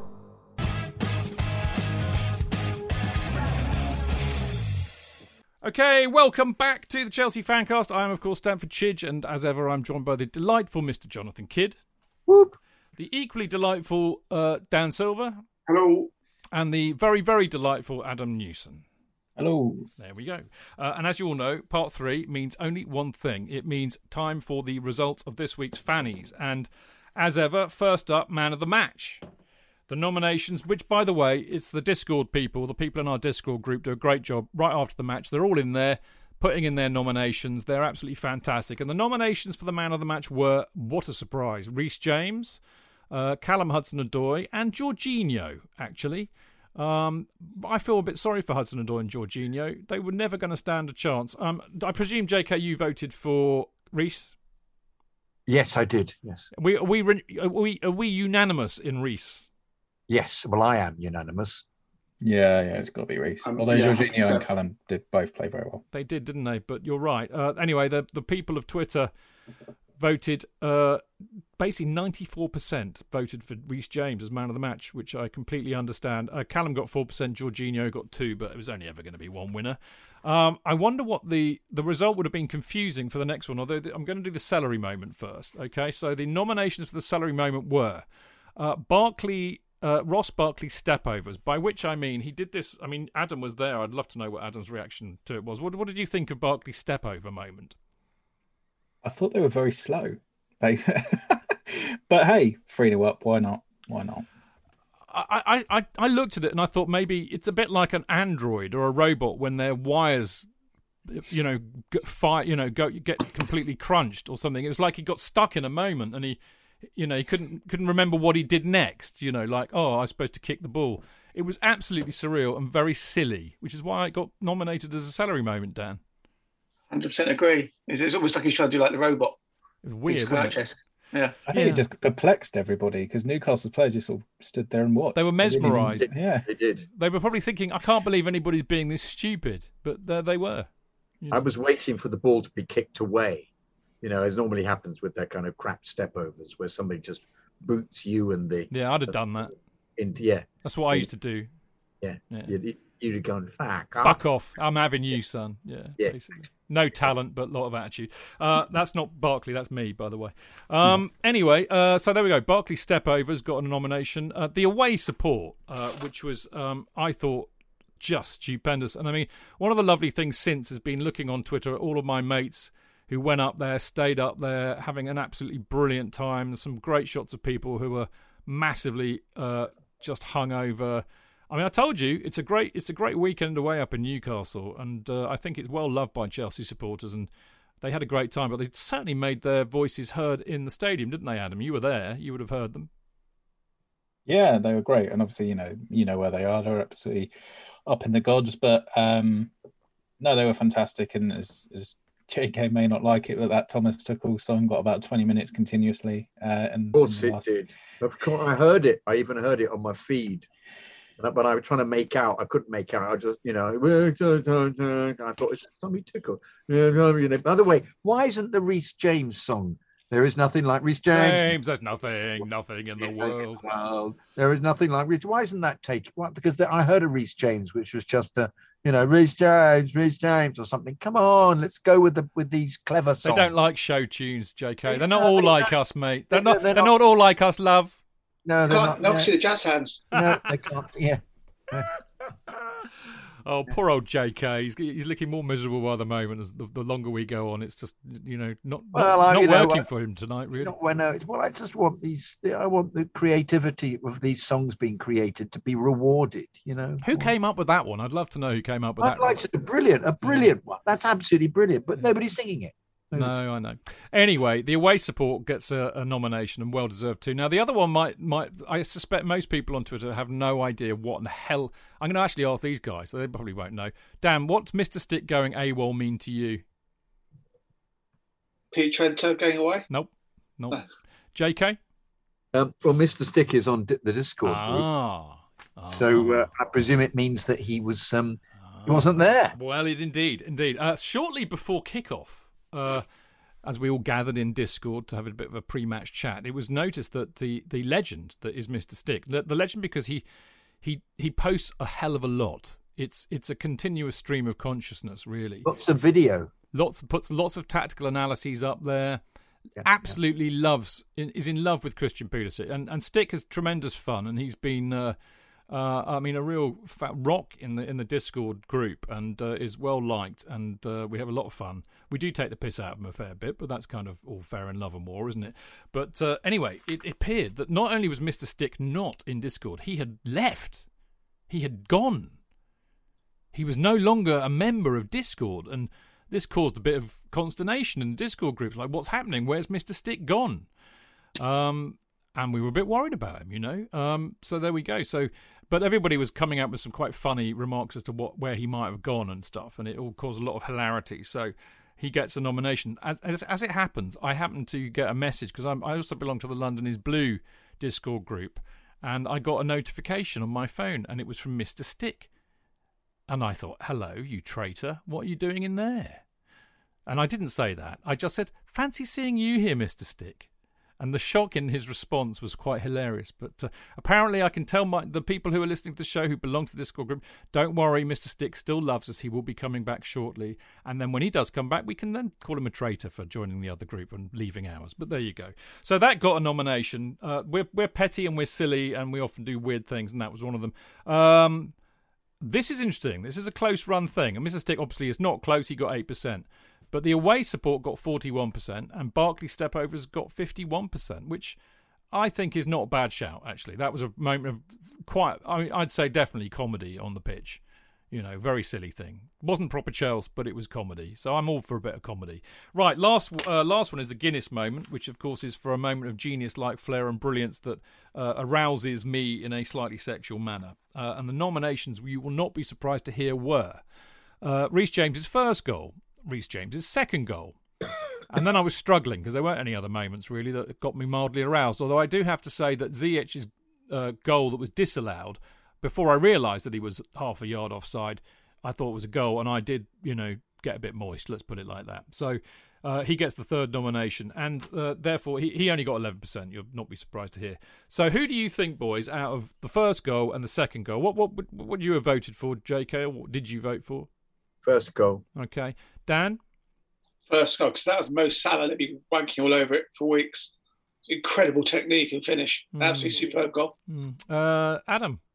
Yeah, first goal. Okay. First goal. Watching it in the stadium, bloody hell! I just thought it was good. I thought it was flying over, and then just got top corner. Fantastic. Top bins. Well, the first goal did win. It got 63%. The second goal got 26%. I actually think the second goal was better. I'm not trying to be controversial for the sake of it, because I think, you know, I mean, I know the first goal was off his allegedly weaker foot. I don't think it's his weaker foot, funnily enough. But he had time, you know, it was more measured, it was controlled, whereas the other one just came to him and he just walloped it first time, and I thought that was just brilliant. He hits that ball bloody hard. I love Tuchel's expression. He's like a horse kick. He's not like wrong. A horse. Yeah. He shoots like a horse. Yeah. Which is, I've never seen a horse take a shot, but there we go. I think it's the emphasis of the first goal. It was so out of the blue. So that's why it was, whereas the second goal, you went, oh, wow. You know, because you'd already seen him do it once. So I think that's why the first goal is more arousing. That's it for me. Yeah, I was definitely aroused by it. Okay, yeah. I accept that. That's fair enough. Well, there you go. Well done, everybody who voted in the fannies. Well done for the Discord lot who put all together, which I love them doing. We've now got a question from the Discord group. Kenroy, lovely mate Kenroy asked one first. Says, will Cundy ever make an appearance on the show? And I informed Kenroy that Cundy's made many appearances on the show. He was one of our first guests when we used to do it in Putney Station, so he's been on the show live a couple of times. And of course now he works at Talk Sport, and even though he's on air at 10, they have to be in there, 8 o'clock, maybe a bit earlier. So there's just no way, because we do the show on a Monday at 7 o'clock, so it ain't happening. I must try and figure out a way to do it, but unless he's free at the time we do the show, then it ain't happening, which is a great shame. Poor old Cundy, by the sounds of it, has got COVID, judging by his Twitter. So, Jace, if you're listening, we're all sending you our very best, and sorry to hear that you've got the Rona, and I hope you make a speedy recovery. Now, the other question I was going to ask, Prashanth says, I've always been curious, before Conte, did we have any manager at Chelsea playing a back three? I want to learn more about our history, if there's a manager who had implemented that, and how successful was that? That's a good question. Dan? Well, Hoddle kind of played sweeper, didn't he, when he first came up? So possibly, but I don't think Mourinho ever did three at the back today. He was always sort of 4-3-3, and I think Hoddle was probably the closest we had to three at the back when he was playing the sweeper.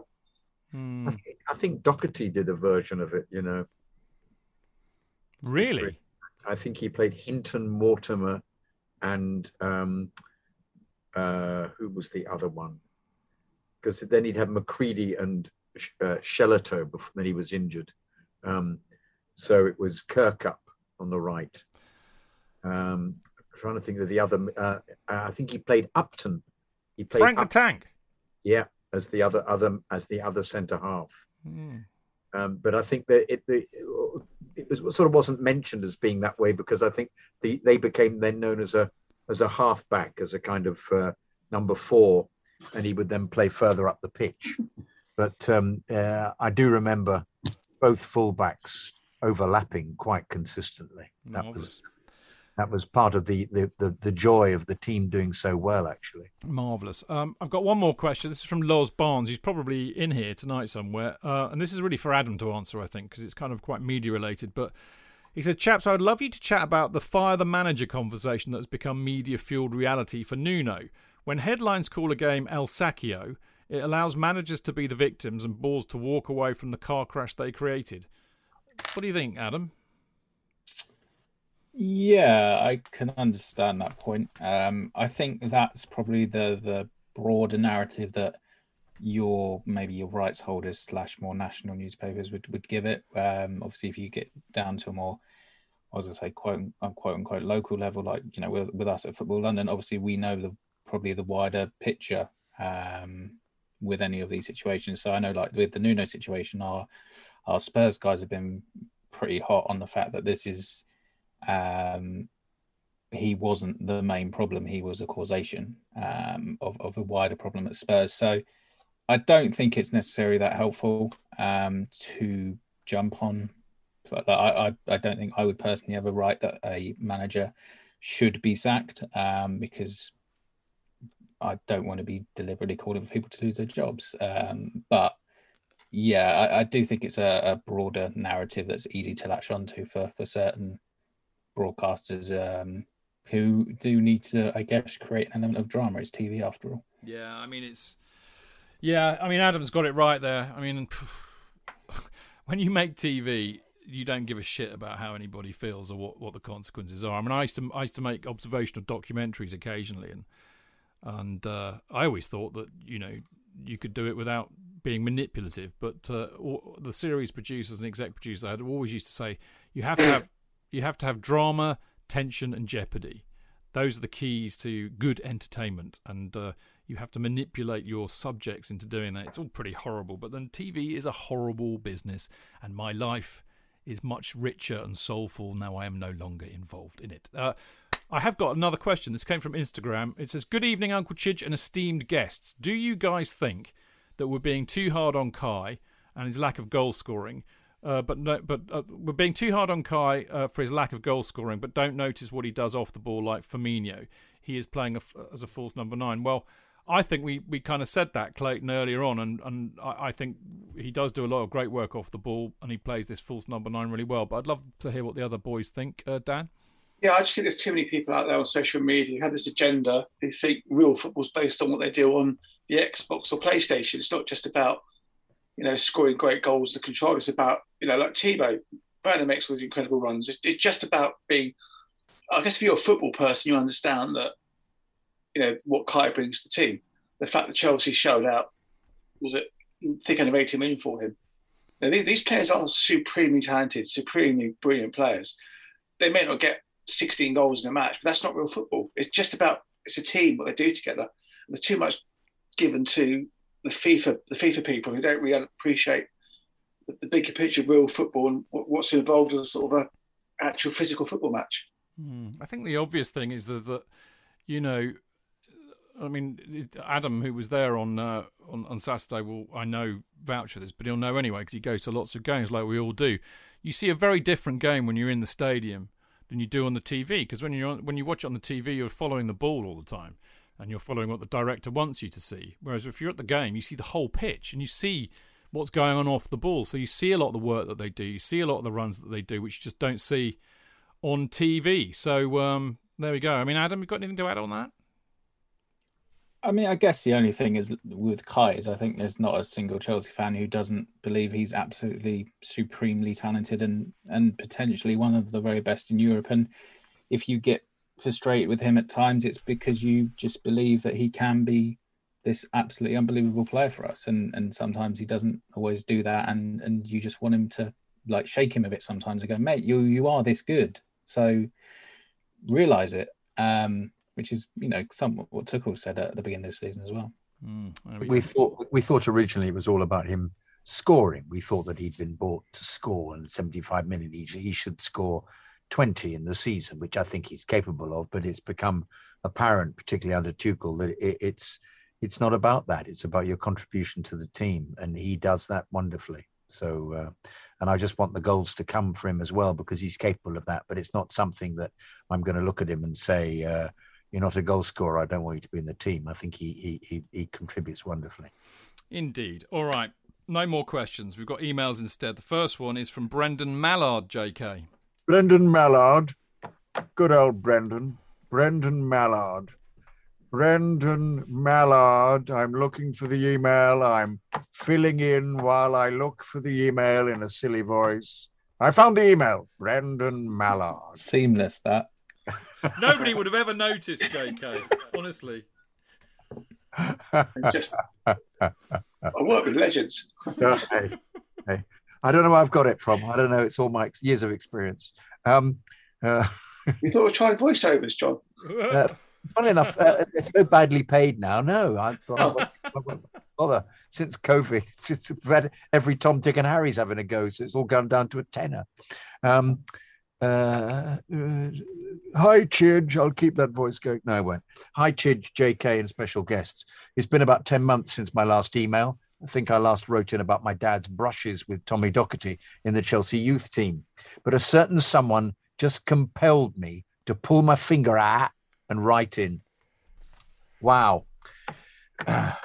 Can we just have a pod solely dedicated to the one and only Reece James? I'm doing it like that because he's written capital letters, Reece James.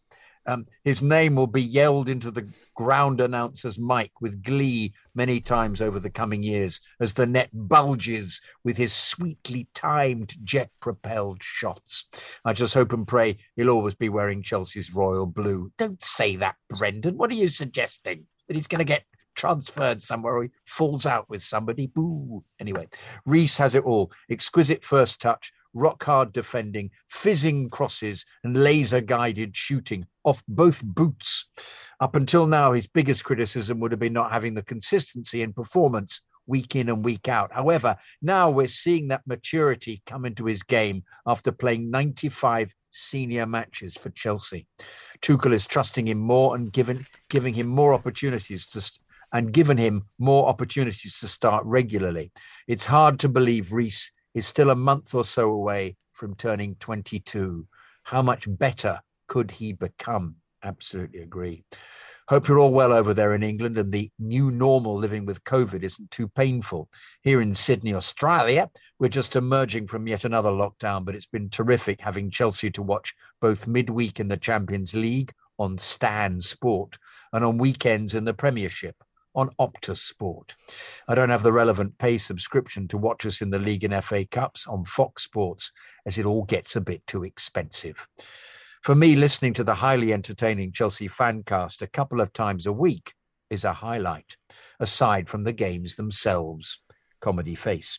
Keep up the great shows. The Chelsea connection you give to those of us that live outside the UK is unbelievable and valued by us all. Hope that's highlighted in the show's metrics, Chidge. Mm-hmm. Is it, Chidge? Anyway. I don't know what metrics are, mate. Me neither. That's why I was asking. Is it like expected goals? What's that? Expected listeners.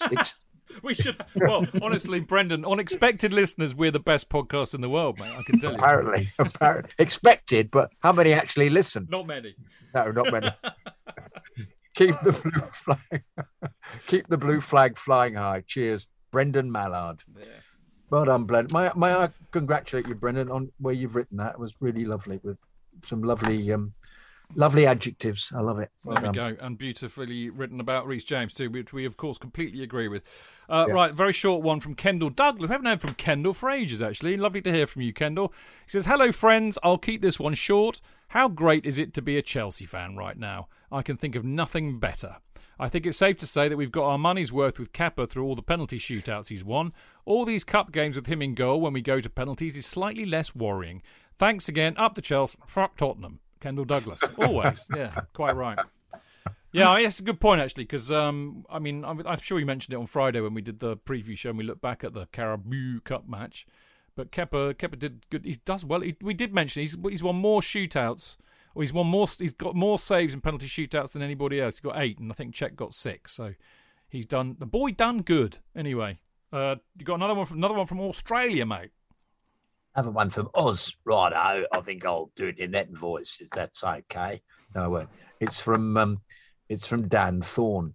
Hi, boys. Dan here again from now fully lockdown-free Melbourne. We basically went into lockdown on the Thursday before the Champions League final, dashing our planned pub gathering. I sent an email pre-season about this experience. And we finally came out of it last Friday evening in time to watch the Newcastle game together down the pub. But our hopes were dashed as our pub wasn't to be open for the 1 a.m. kickoff. Oh, damn it, we all said. We'll have to wait another week or so before the Melbourne Chelsea members can get together again. Enough of that. On to what a cracking season we're having. We are indeed, Dan. So wonderful to see the academy boys really make their mark. Trevor Chalobah sinking to his knees after scoring on the opening day really did bring a tear to this old fella's eyes, and mine too, Dan. The return of RLC has been amazing, and that TT has shown faith in him will only build RLC's confidence. Possibly, I like just calling him Cheek because RLC's a mouthful. Possibly a new homegrown Ballack in the making. CHO, Adoy, I like calling him. It's my school. Particularly in the Newcastle game. Looked as if he is finally putting his game together and knows he belongs on the big stage. But I have a new favourite, and like you, Chidge, I can't go past Reece James. Yes. He needs a song, How about that? No, anyway. There is nothing like Reece James. There's nothing like Reece James. Nothing. We could go along and see it like that, Chidge, together. It needs to be sung like that. We'll do it on the fan bite. Like Reece James. We'll do it on the fan bite. We'll do a duet on the fan bite. I'll do it. I'll do it. That's all we need to do. Yeah. Anyway. I'm new for everything. I can't go past Reece James. His absolute ability in every facet of the game is stunning. Defending, crossing, and a shot that is Roy Reece-like. That's Roy of the Rovers, to people who don't know. Played for Melchester, didn't he? Melchester Rovers. Yeah. What really sold me, though, is his flint-like stare that must unnerve his opposing number. Ooh, I haven't noticed that. Flint-like. He has a ruthless streak. Adam's nodding. He's noticed it. He has a ruthless streak that belies his tender age of 21, an almost assassin style to dismantling teams. He is, I hope, one player that will become the bedrock of Chelsea, a player whose supporters will feel a type of Johnny Bumstead type of relationship with. I've got a little story about Johnny Bumstead I'd like to tell you at the end of this. The infectious, I shouldn't use that word so soon after lockdown, lol, kinship of these young players, I didn't go lol, lol's written, by the way, I don't like lol, kinship of these young players show us all what the academy is really all about, and that we've produced a strong, confident group of young players who seem well-rounded individuals as well. It's exactly what you were saying, Chidge. Absolutely right. Yeah. No, sorry, Adam. It's what you were saying, Adam. I do apologise. And Chidge nodded. I said it in my article. Sorry, in your article you said it as well. But you both said it. Tuchel said it, to be fair. Yeah, and Tuchel said it as well. All three of you. I nicked it off Tuchel. Yeah, okay. I read somewhere in the sports press that the Bin Dippers team, I don't know if I'm allowed to say that anymore, is great because it has no superstars. Really, I really think the sports journo in question should really look at the team from the bridge for a group of players who came through the system together, learning to win and not be Billy Big Pants. Yes. Indeed. There'll be bumps. Is that supposed to be Billy Big Pants? No. Anyway, there'll be bumps on the journey this season, but I believe not only have a team that are prepared for anything, I think our squad is well positioned to do the job when required. You only have to look at how Ross Barkley has accepted a bench role and has performed well when asked, although is he trying to be a poor man's Grealish, as I said. In fact, he's Barklish. And Kepa seems like he's taller now too. We also have a coaching team and a real thinker in Thomas T, the real Mr. T, that will put a plan together for any occasion and can adapt to in game changes. I'll finish with this. I want another UCL final, please, this season. Yay! So all the Melbourne Chelsea boys and girls can celebrate together after missing out last May. Not much to ask for, so why not do a Jonathan Kidd and want to win it all? Yes, I do. That's exactly right, Dan. Yes. Let's win it all. All the best from sunny Melbourne. Keep the blue flag flying high. See you next September when I hope to be over. Dan Thorne. Lovely, lovely mail. Lovely. Superb. Yeah. Yeah, Dan, I can't wait. You must let me know. Apparently, Bobby D from Melbourne's coming over in September. He told us he was coming to see Chelsea play Spurs on September the 17th. How he knows that when the fixtures haven't been announced, I do not know. But yeah, Dan, come and see us. It'd be lovely to have a beer or two with you. And on that note, I got a nice little package from lovely Uncle Russ Saunders this week with a Melbourne supporters group kind of key fob and things like that in there. And also he's put one in there for my nephew Sasha, who he met on Sasha's first game, which, funnily enough, was when we played Burnley before lockdown. So, Russ, I shall be sending you a note to say thank you, but I've thanked you on the show too because I think you're a legend and I love you. You wanted to talk about bummers? Oh, yeah. He came into Aussies the other day and I mentioned my dad because for those listening, my dad was a very well-known actor in the, it started in 1945 up to 1982 when he died. But there was a period when he was on television all the time. And was a star on TV in a series called Orlando. And I just happened to mention this. I said, by the way, bummers, I call him Johnny B. Actually, Johnny, I've I've edited a book that my dad wrote that I found in my mum's loft. And he said, what was his name then? I said, Sam Kidd. He went, oh my God, Sam. Oh, I love Sam. Oh, wow. Oh, brilliant. You're Sam Kidd's son. Oh, no, wow. And Colin Pates was there. And he said, oh, Colin, this is Sam Kidd's son. You're Sam Kidd. Oh, wow. Oh, brilliant. Oh, wow. I said, Johnny, I'll get you a book. Oh, I'd love it. Oh, wow. Brilliant. Thanks so much. Oh, my favorite actor. Oh, brilliant. So I left it. I signed it. I just put, for dear Johnny, I loved you so much on the pitch. You never stopped running. All the best, Jonathan. Because I did. I thought Johnny P was a fantastic player for Chelsea, fantastic servant for the club, and it was that kind of player who you love watching because his commitment is just was so superb. Yeah. But I left him a book, so I hope he got hold of it. So it was nice to have I was overwhelmed by the enthusiasm for my father. It was fantastic. That's a lovely story. Bummers is brilliant. I mean, he was one of my. I interviewed him for the Chelsea special thing I did. It's a great interview. He's a lovely bloke, and everybody loved Bummers. Last email, short and very sweet. It's from Nick Simpson. He says, hey, Chidge, long-time listener from the US, making my first trip over to the bridge for the Burnley match on November the 6th. Will you guys be at the Cock Tavern pre-match? Well, Nick, you're very lucky that tonight on the show we have the chief organiser of Cockage, which is Dan Silver. Dan, will we be in the Cock Tavern pre-match for Burnley? We shall be. The King of the Cock has spoken. Yes. King of the Cock. And possibly post-match as well. Is it not cockage? Well, that's what I said, but I like his King of the Cock. I think that's quite good. You said cockage, you said. I thought it was cockage. Yes, no? Okay. Thank you for correcting me. No, I'm asking. I don't know what correcting. If he's listening, just tend to DM me on Twitter or something. I'll let him know what we're doing. Yeah, I mean, look, I think suffice to say that number one, Dan will book a table. Number two, Chidge's beer app now works. But it only works once I don't know why it didn't work before, but anyway, yeah, we'll be there. Sadly, Nick, I've got to drive home on Saturday, so I won't be getting too pissed, but I'm sure I can have a share a Guinness or have a Guinness with you, that's for sure. So we'll see you in there probably from about 1, 12. On the Friday before? Yeah. No, I've got to see Kerry on Saturday before. Yeah. But, I'll be there from about 12 probably. Are those non-alcoholic Guinnesses any good? Can you have one of them? It's sacrilege, mate. No, but perhaps it could be given to you and you wouldn't know the difference. And you might do it. Oh, okay. Because I wouldn't be pissed. No, okay. Simple as that. All right. Yeah. Anyway, I wouldn't have that Guinness buzz, which is so lovely. Right, we'll be back in a second. We're going to talk about the Malmo-Chelsea game tomorrow night.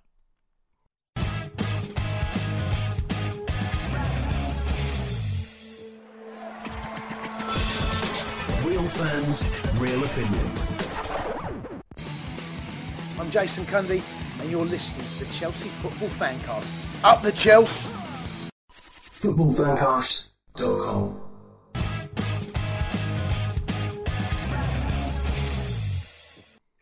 Welcome back to part 4 of the Chelsea Fancast. I am, of course, Stanford Chidge, and in tow with me tonight I have the lovely Jonathan Kidd, hello, Dan Silver, and the absolutely brilliant Adam Newson from Football.London, who has allowed himself onto this insanity for a whole Monday evening. Adam, how are you surviving and coping? It's a bit different from the Friday show, isn't it?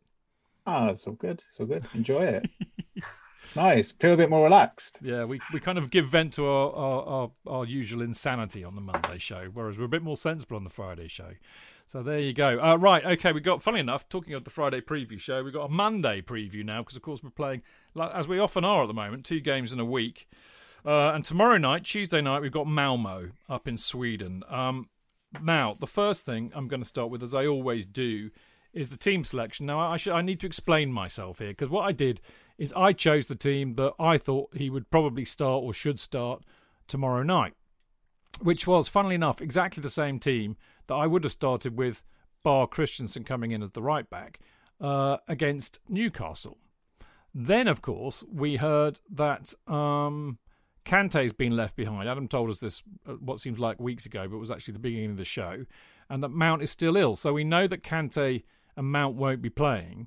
So given my original team of Mendy, Rudiger, Silva, Christensen, Chilwell, Jorginho, Kante, James, Hudson-Odoi, Havertz and Mount, what's going to happen as a consequence? I'm going to ask Adam first because he's probably got the gen on this. I think there'll be a fair amount of rotation. Just because Malmo weren't great, and it's a good opportunity to bring in a few players. So yeah, I think we'll probably see the likes of Aspi play. Maybe Trev Chalobah comes in, Alonso, Saul, maybe, but I think it's probably more likely you see Ruben and Jorginho in that too. And then I imagine the same front three as the weekend. To be honest, because there's not many others. Pulisic is travelling and could play, but he's not going to be ready to start. He might get some minutes in the second half. Yeah, I imagine he'll get 20 minutes if he's up to it, maybe a bit less. My sort of left field shout for this one is why not give Kepa a game? Because he probably won't be very busy, and it's good to just keep him ticking over, given we're going to need him in January. It's not a. I mean, a lot of people were calling for that actually. Well, not a lot of people. I know a few people were calling for that after the Southampton game, saying, maybe he'll get a little. It was Mr. Stick, funnily enough. Maybe that's why he's left, because I said what a load of bollocks or something along those lines. Maybe, but yeah, I mean, I could see the logic in that one. I mean, I don't think it will happen.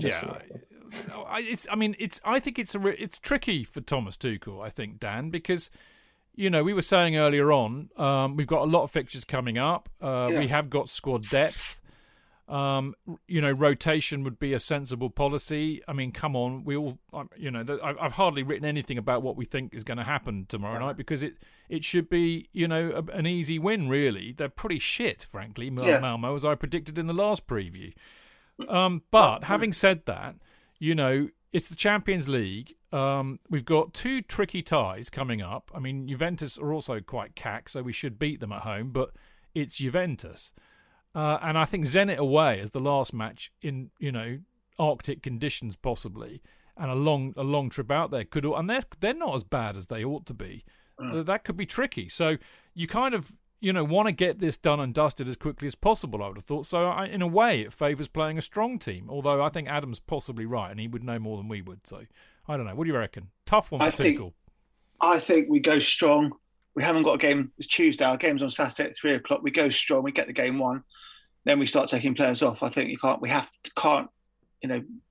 think they're weak. Yes, they're shit, but we need to get the game won. 2-3 goals up. Take off the key players. You can have 5 subs now, can't you? Get rid of all the key players, and we just get the game won. So the strongest possible position for Juventus and for Zenit. We've got home to Burnley at 3:00 on a Saturday. Plenty of recovery time because we fly back on the Wednesday. We've got Thursday, Friday. So yeah, I think we go strong, get it won, then make the changes. I'm inclined to agree with that, JK. Play your strongest team, in the first half, get the game won, and then just bring people in to rotate. But I would start Ziyech. I would have the same front three, because I think you just got to keep trying him until he comes good, or he might not come good, of course. Chilwell rested, yeah. James rested, yeah. I can see that, but I would put Ruben in with Jorginho. Who would you, if you rest James? Who would play right? Well, Aspi at right wing back and Chalobah on the right. All right, no, Christensen centre, I guess. We're resting Silva, are we? Yeah, I presume we're resting Silva. Yeah, I was about to say, but we keep getting that wrong, though, don't we? We keep resting Silva, and lo and behold, there he is again, being immaculate. Do you think Sarr might make an appearance then instead of Rudiger? I don't think so. No, I'd be very surprised. Apparently, Malmo might be without their quote-unquote 2 best players for this as well, due to injury. So they may be even weaker than when they have 2 best players, Adam? I mean, in the context of their team, okay. Yes. Is one of them that very large Yeti-like bloke who missed the ball completely when it was, and then bashed into Mendy? Was that him? Was he one of them? He just I didn't see that description of him in the Pro Matchday program, so I'm not sure who you're referring to. The Visigoth. He came on as a sub. He was about 7'2", and you just thought, and he actually was about a foot taller than Rudiger. I was intrigued, thinking whether they would match together. I was thinking, for goodness sake, what's that? But he lumbered about like a Yeti, who was just after an easy meal of elk or whatever Yeti eat. Yeah, he eats raw elk, apparently. Raw caribou. I was going to say you beat me to it. You beat me to it. I do. Apparently, it's Anders Christiansen, who is the rip-off of Andreas Christensen, and Oscar Lewicki. So there you go. I'm sure that means Oscar the Wookiee. So we've got a Wookiee and a Yeti. Brilliant.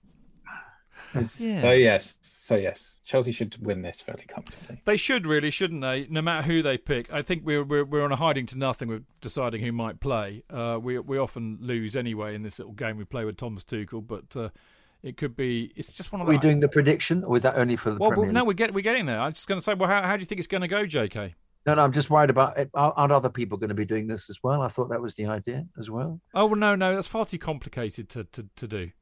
Okay. I think it's a game that we play with, just amongst ourselves. Yeah. But what do we get? Points, or what do we get? What do we get from it? We Just never love and praise. just for the love of it, JK. A bit like you and I play the Prem Predictions League, really. I forgot to do it this week. You probably did better than you did normally. You got I did. I think I did. Yeah. I did. Yeah. You actually forgot to do it. That's appalling. Yeah, I forgot to. I was very busy. I'm sorry. My life's flat. Well, for those of you wondering why I haven't announced it, it's not because I'm just sulking because I'm so shit. It's because there is still a match going on at the moment, actually. So it's Wolves 2, Everton 0. I'll let you know that I have got 2-1 to Wolves in that prediction, so I can guarantee you that it will not end up as 2-1. Yeah, I mean, we've got a nominal winner, actually. Javier Chacon messaged me. I owe you a message, actually, Javier, but apparently he's won a bottle of whiskey for being manager of the month. So, well done. You will get a proper shout out on Friday when I've got all of that stats with me and we do it on the preview show. So, anyway, how do you think it's going to go on tomorrow night, JK? 3-2. 3-2. What? That's like Tromsø away, mate. What's going on? I don't know. It just came into my head. I don't know. 3-0. 3-0. Yeah. Okay. Yeah. That's about standard for you. Yeah, that's about right. Well, this season, that's what I want it to be. So also, but yeah, it's about right the way we play. So, did I get 3-0 right the other day? I think I did actually. Yeah, but you didn't put it in your Prem predictions, so you didn't No, get. I forgot. You got spot on, you silly I got Herbert. spot on what Herbert. Yeah. Deary me. Dan, what do you reckon, mate? I think it'll be the same score. Stamford Bridge 4-0. Really? Okay. Yeah, I think we had way too much for them. We're going to go at them. He's going to get the game won, and they'll make some subs to do second half of Peter out into a nothing event. Keep ball. Interesting. People are asking what JK's smoking. I don't know why. I mean, maybe that's probably because when you said 3-2. I don't know. Clarify, people. Clarify. Adam, what say you? I agree with JK. The 3-0. The 3-0, not the 3-2. 3-2. 3-0, easy, job done. I mean, it's hard. I mean, Malmo was so shit. It's hard to really see beyond Chelsea winning 2 or 3. I'm going to go 3-0 with all of you lot, actually. It's hard to see anything else, but I mean, football's a funny old game, as the wonderful Jimmy Greaves once said, so who bloody knows? Not me, that's for sure. Donnie Darko, the lovely Daniel Jouanu, I find Jouanu. Thank you. Just message, lovely bloke, by the way. I was gutted I couldn't meet him at Brentford because my ticket fell through, but I was very pissy with you showing that picture on Twitter with him and Walker, thinking I should be in that picture too, damn it.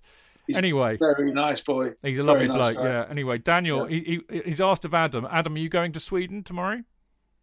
No, Sam's there already. I think Sam's doing this one. Yeah, I think the answer is the fact that Adam's here with us, Daniel, which is, if he was going to Sweden, mate, it would be there. But that's a shame. But never mind.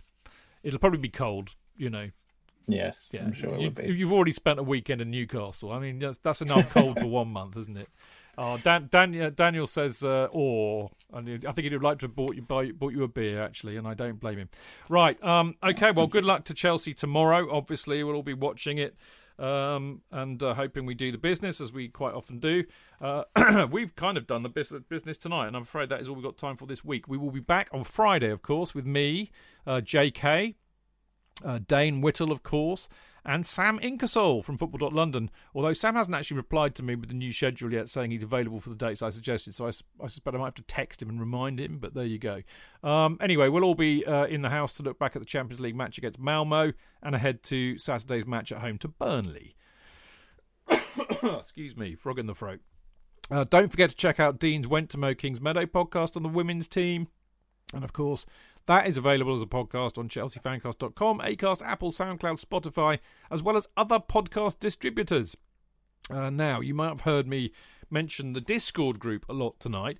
Well, that's one of, if not the only benefit, one might say, about joining or becoming a Patreon, a Chelsea Fancast patron. Now, if you do, it's great if you do, because it does help a little bit to kind of keep all this thing going. But there's no pressure at all. I mean, feel free to donate whatever you want, large or small. We don't mind. It's the thought that counts. But there is absolutely no pressure. But if you do, you will be entitled to a Kerry Dixon banner. And as I said, you can join our Discord group, which is a lot of fun, as you've probably figured out. Patreon.com/Chelsea Fancast is the place to go to do that. And thank you for the emails this week, people. Very nice that you have sent a few in. If you also want to send one in and get it answered, then email chelseafancast@gmail.com. Of course, you can always send us a message on Patreon and Discord and Instagram and Twitter and all the usual kind of places, and we'll try and get them in as well. So there you go. Always appreciated. You can follow the show on Twitter at Chelsea Fancast, me at Stamford Chidge, Jonathan at Jonathan Kidd, Dan at DanSilv73, Adam at Adam Newson, and of course we're Chelsea Fancast on all the socials, so we're not hard to find. So there you go. Big shout out to the lovely people from Mixlr who have been wonderful and entertaining as they always are. Always good to see that you crowd in here. Stay safe and enjoy the game tomorrow. Right, that's it from us. Dan, lovely to see you as always. Yeah, good to be here. Thank you for having me. Always a pleasure, mate. And I look forward to seeing you in the Cock on Saturday. Yeah, look forward to it. Yeah, it'd be good. Adam, always a pleasure to have you. We don't get you on a Monday very often, probably because we need to give you a lot of time to recover, really. But it's always lovely to see you on a Monday, that's for sure. You've been brilliant tonight. Thank you. Thank you, mate. Thanks for having me on back-to-back as well. Yes, of course, because you were on Friday, weren't you? I mean, I know I only did the schedule last week, but it kind of worked out beautifully because I knew you'd been at the game, and I thought it's always good to have somebody who's actually been at the game. So it's been a double bonus for us having you on, really. So well done, you. Mr. Kidd. Yes. Lovely to see you. Well done. Thank you very much. Thank you. Very enjoyable. Very informed guests, as always. Know much more than we do. I know. That's why we get them on, JK. Otherwise, it would be rather crap, the show. It'd be a bit Malmo-like, wouldn't it, the show? Just you and me singing songs. That's all it would be. It would be hilarious fun to do, but it would be probably a disaster. I think Brendan, or was it Brendan or Dan? It was Brendan who asked about the metrics. If that's what we did on the show, the metrics would bottom out, I feel. Yes, whatever they are. Whatever they are. Yes. Expected songs. We could have a section, couldn't we? Which song are they going to sing? The excess. I like it, Dan. Well done. JK, always hilarious doing the show with you. You've been brilliant tonight, as always. I look forward to seeing you on Friday. I'll be there. Brilliant stuff. And we look forward to seeing all you lot on a Friday too, those of you who can join us on Mixlr. Thanks for listening. See you on Friday. Until then, keep it blue, keep it carefree, keep it Chelsea. Yeah!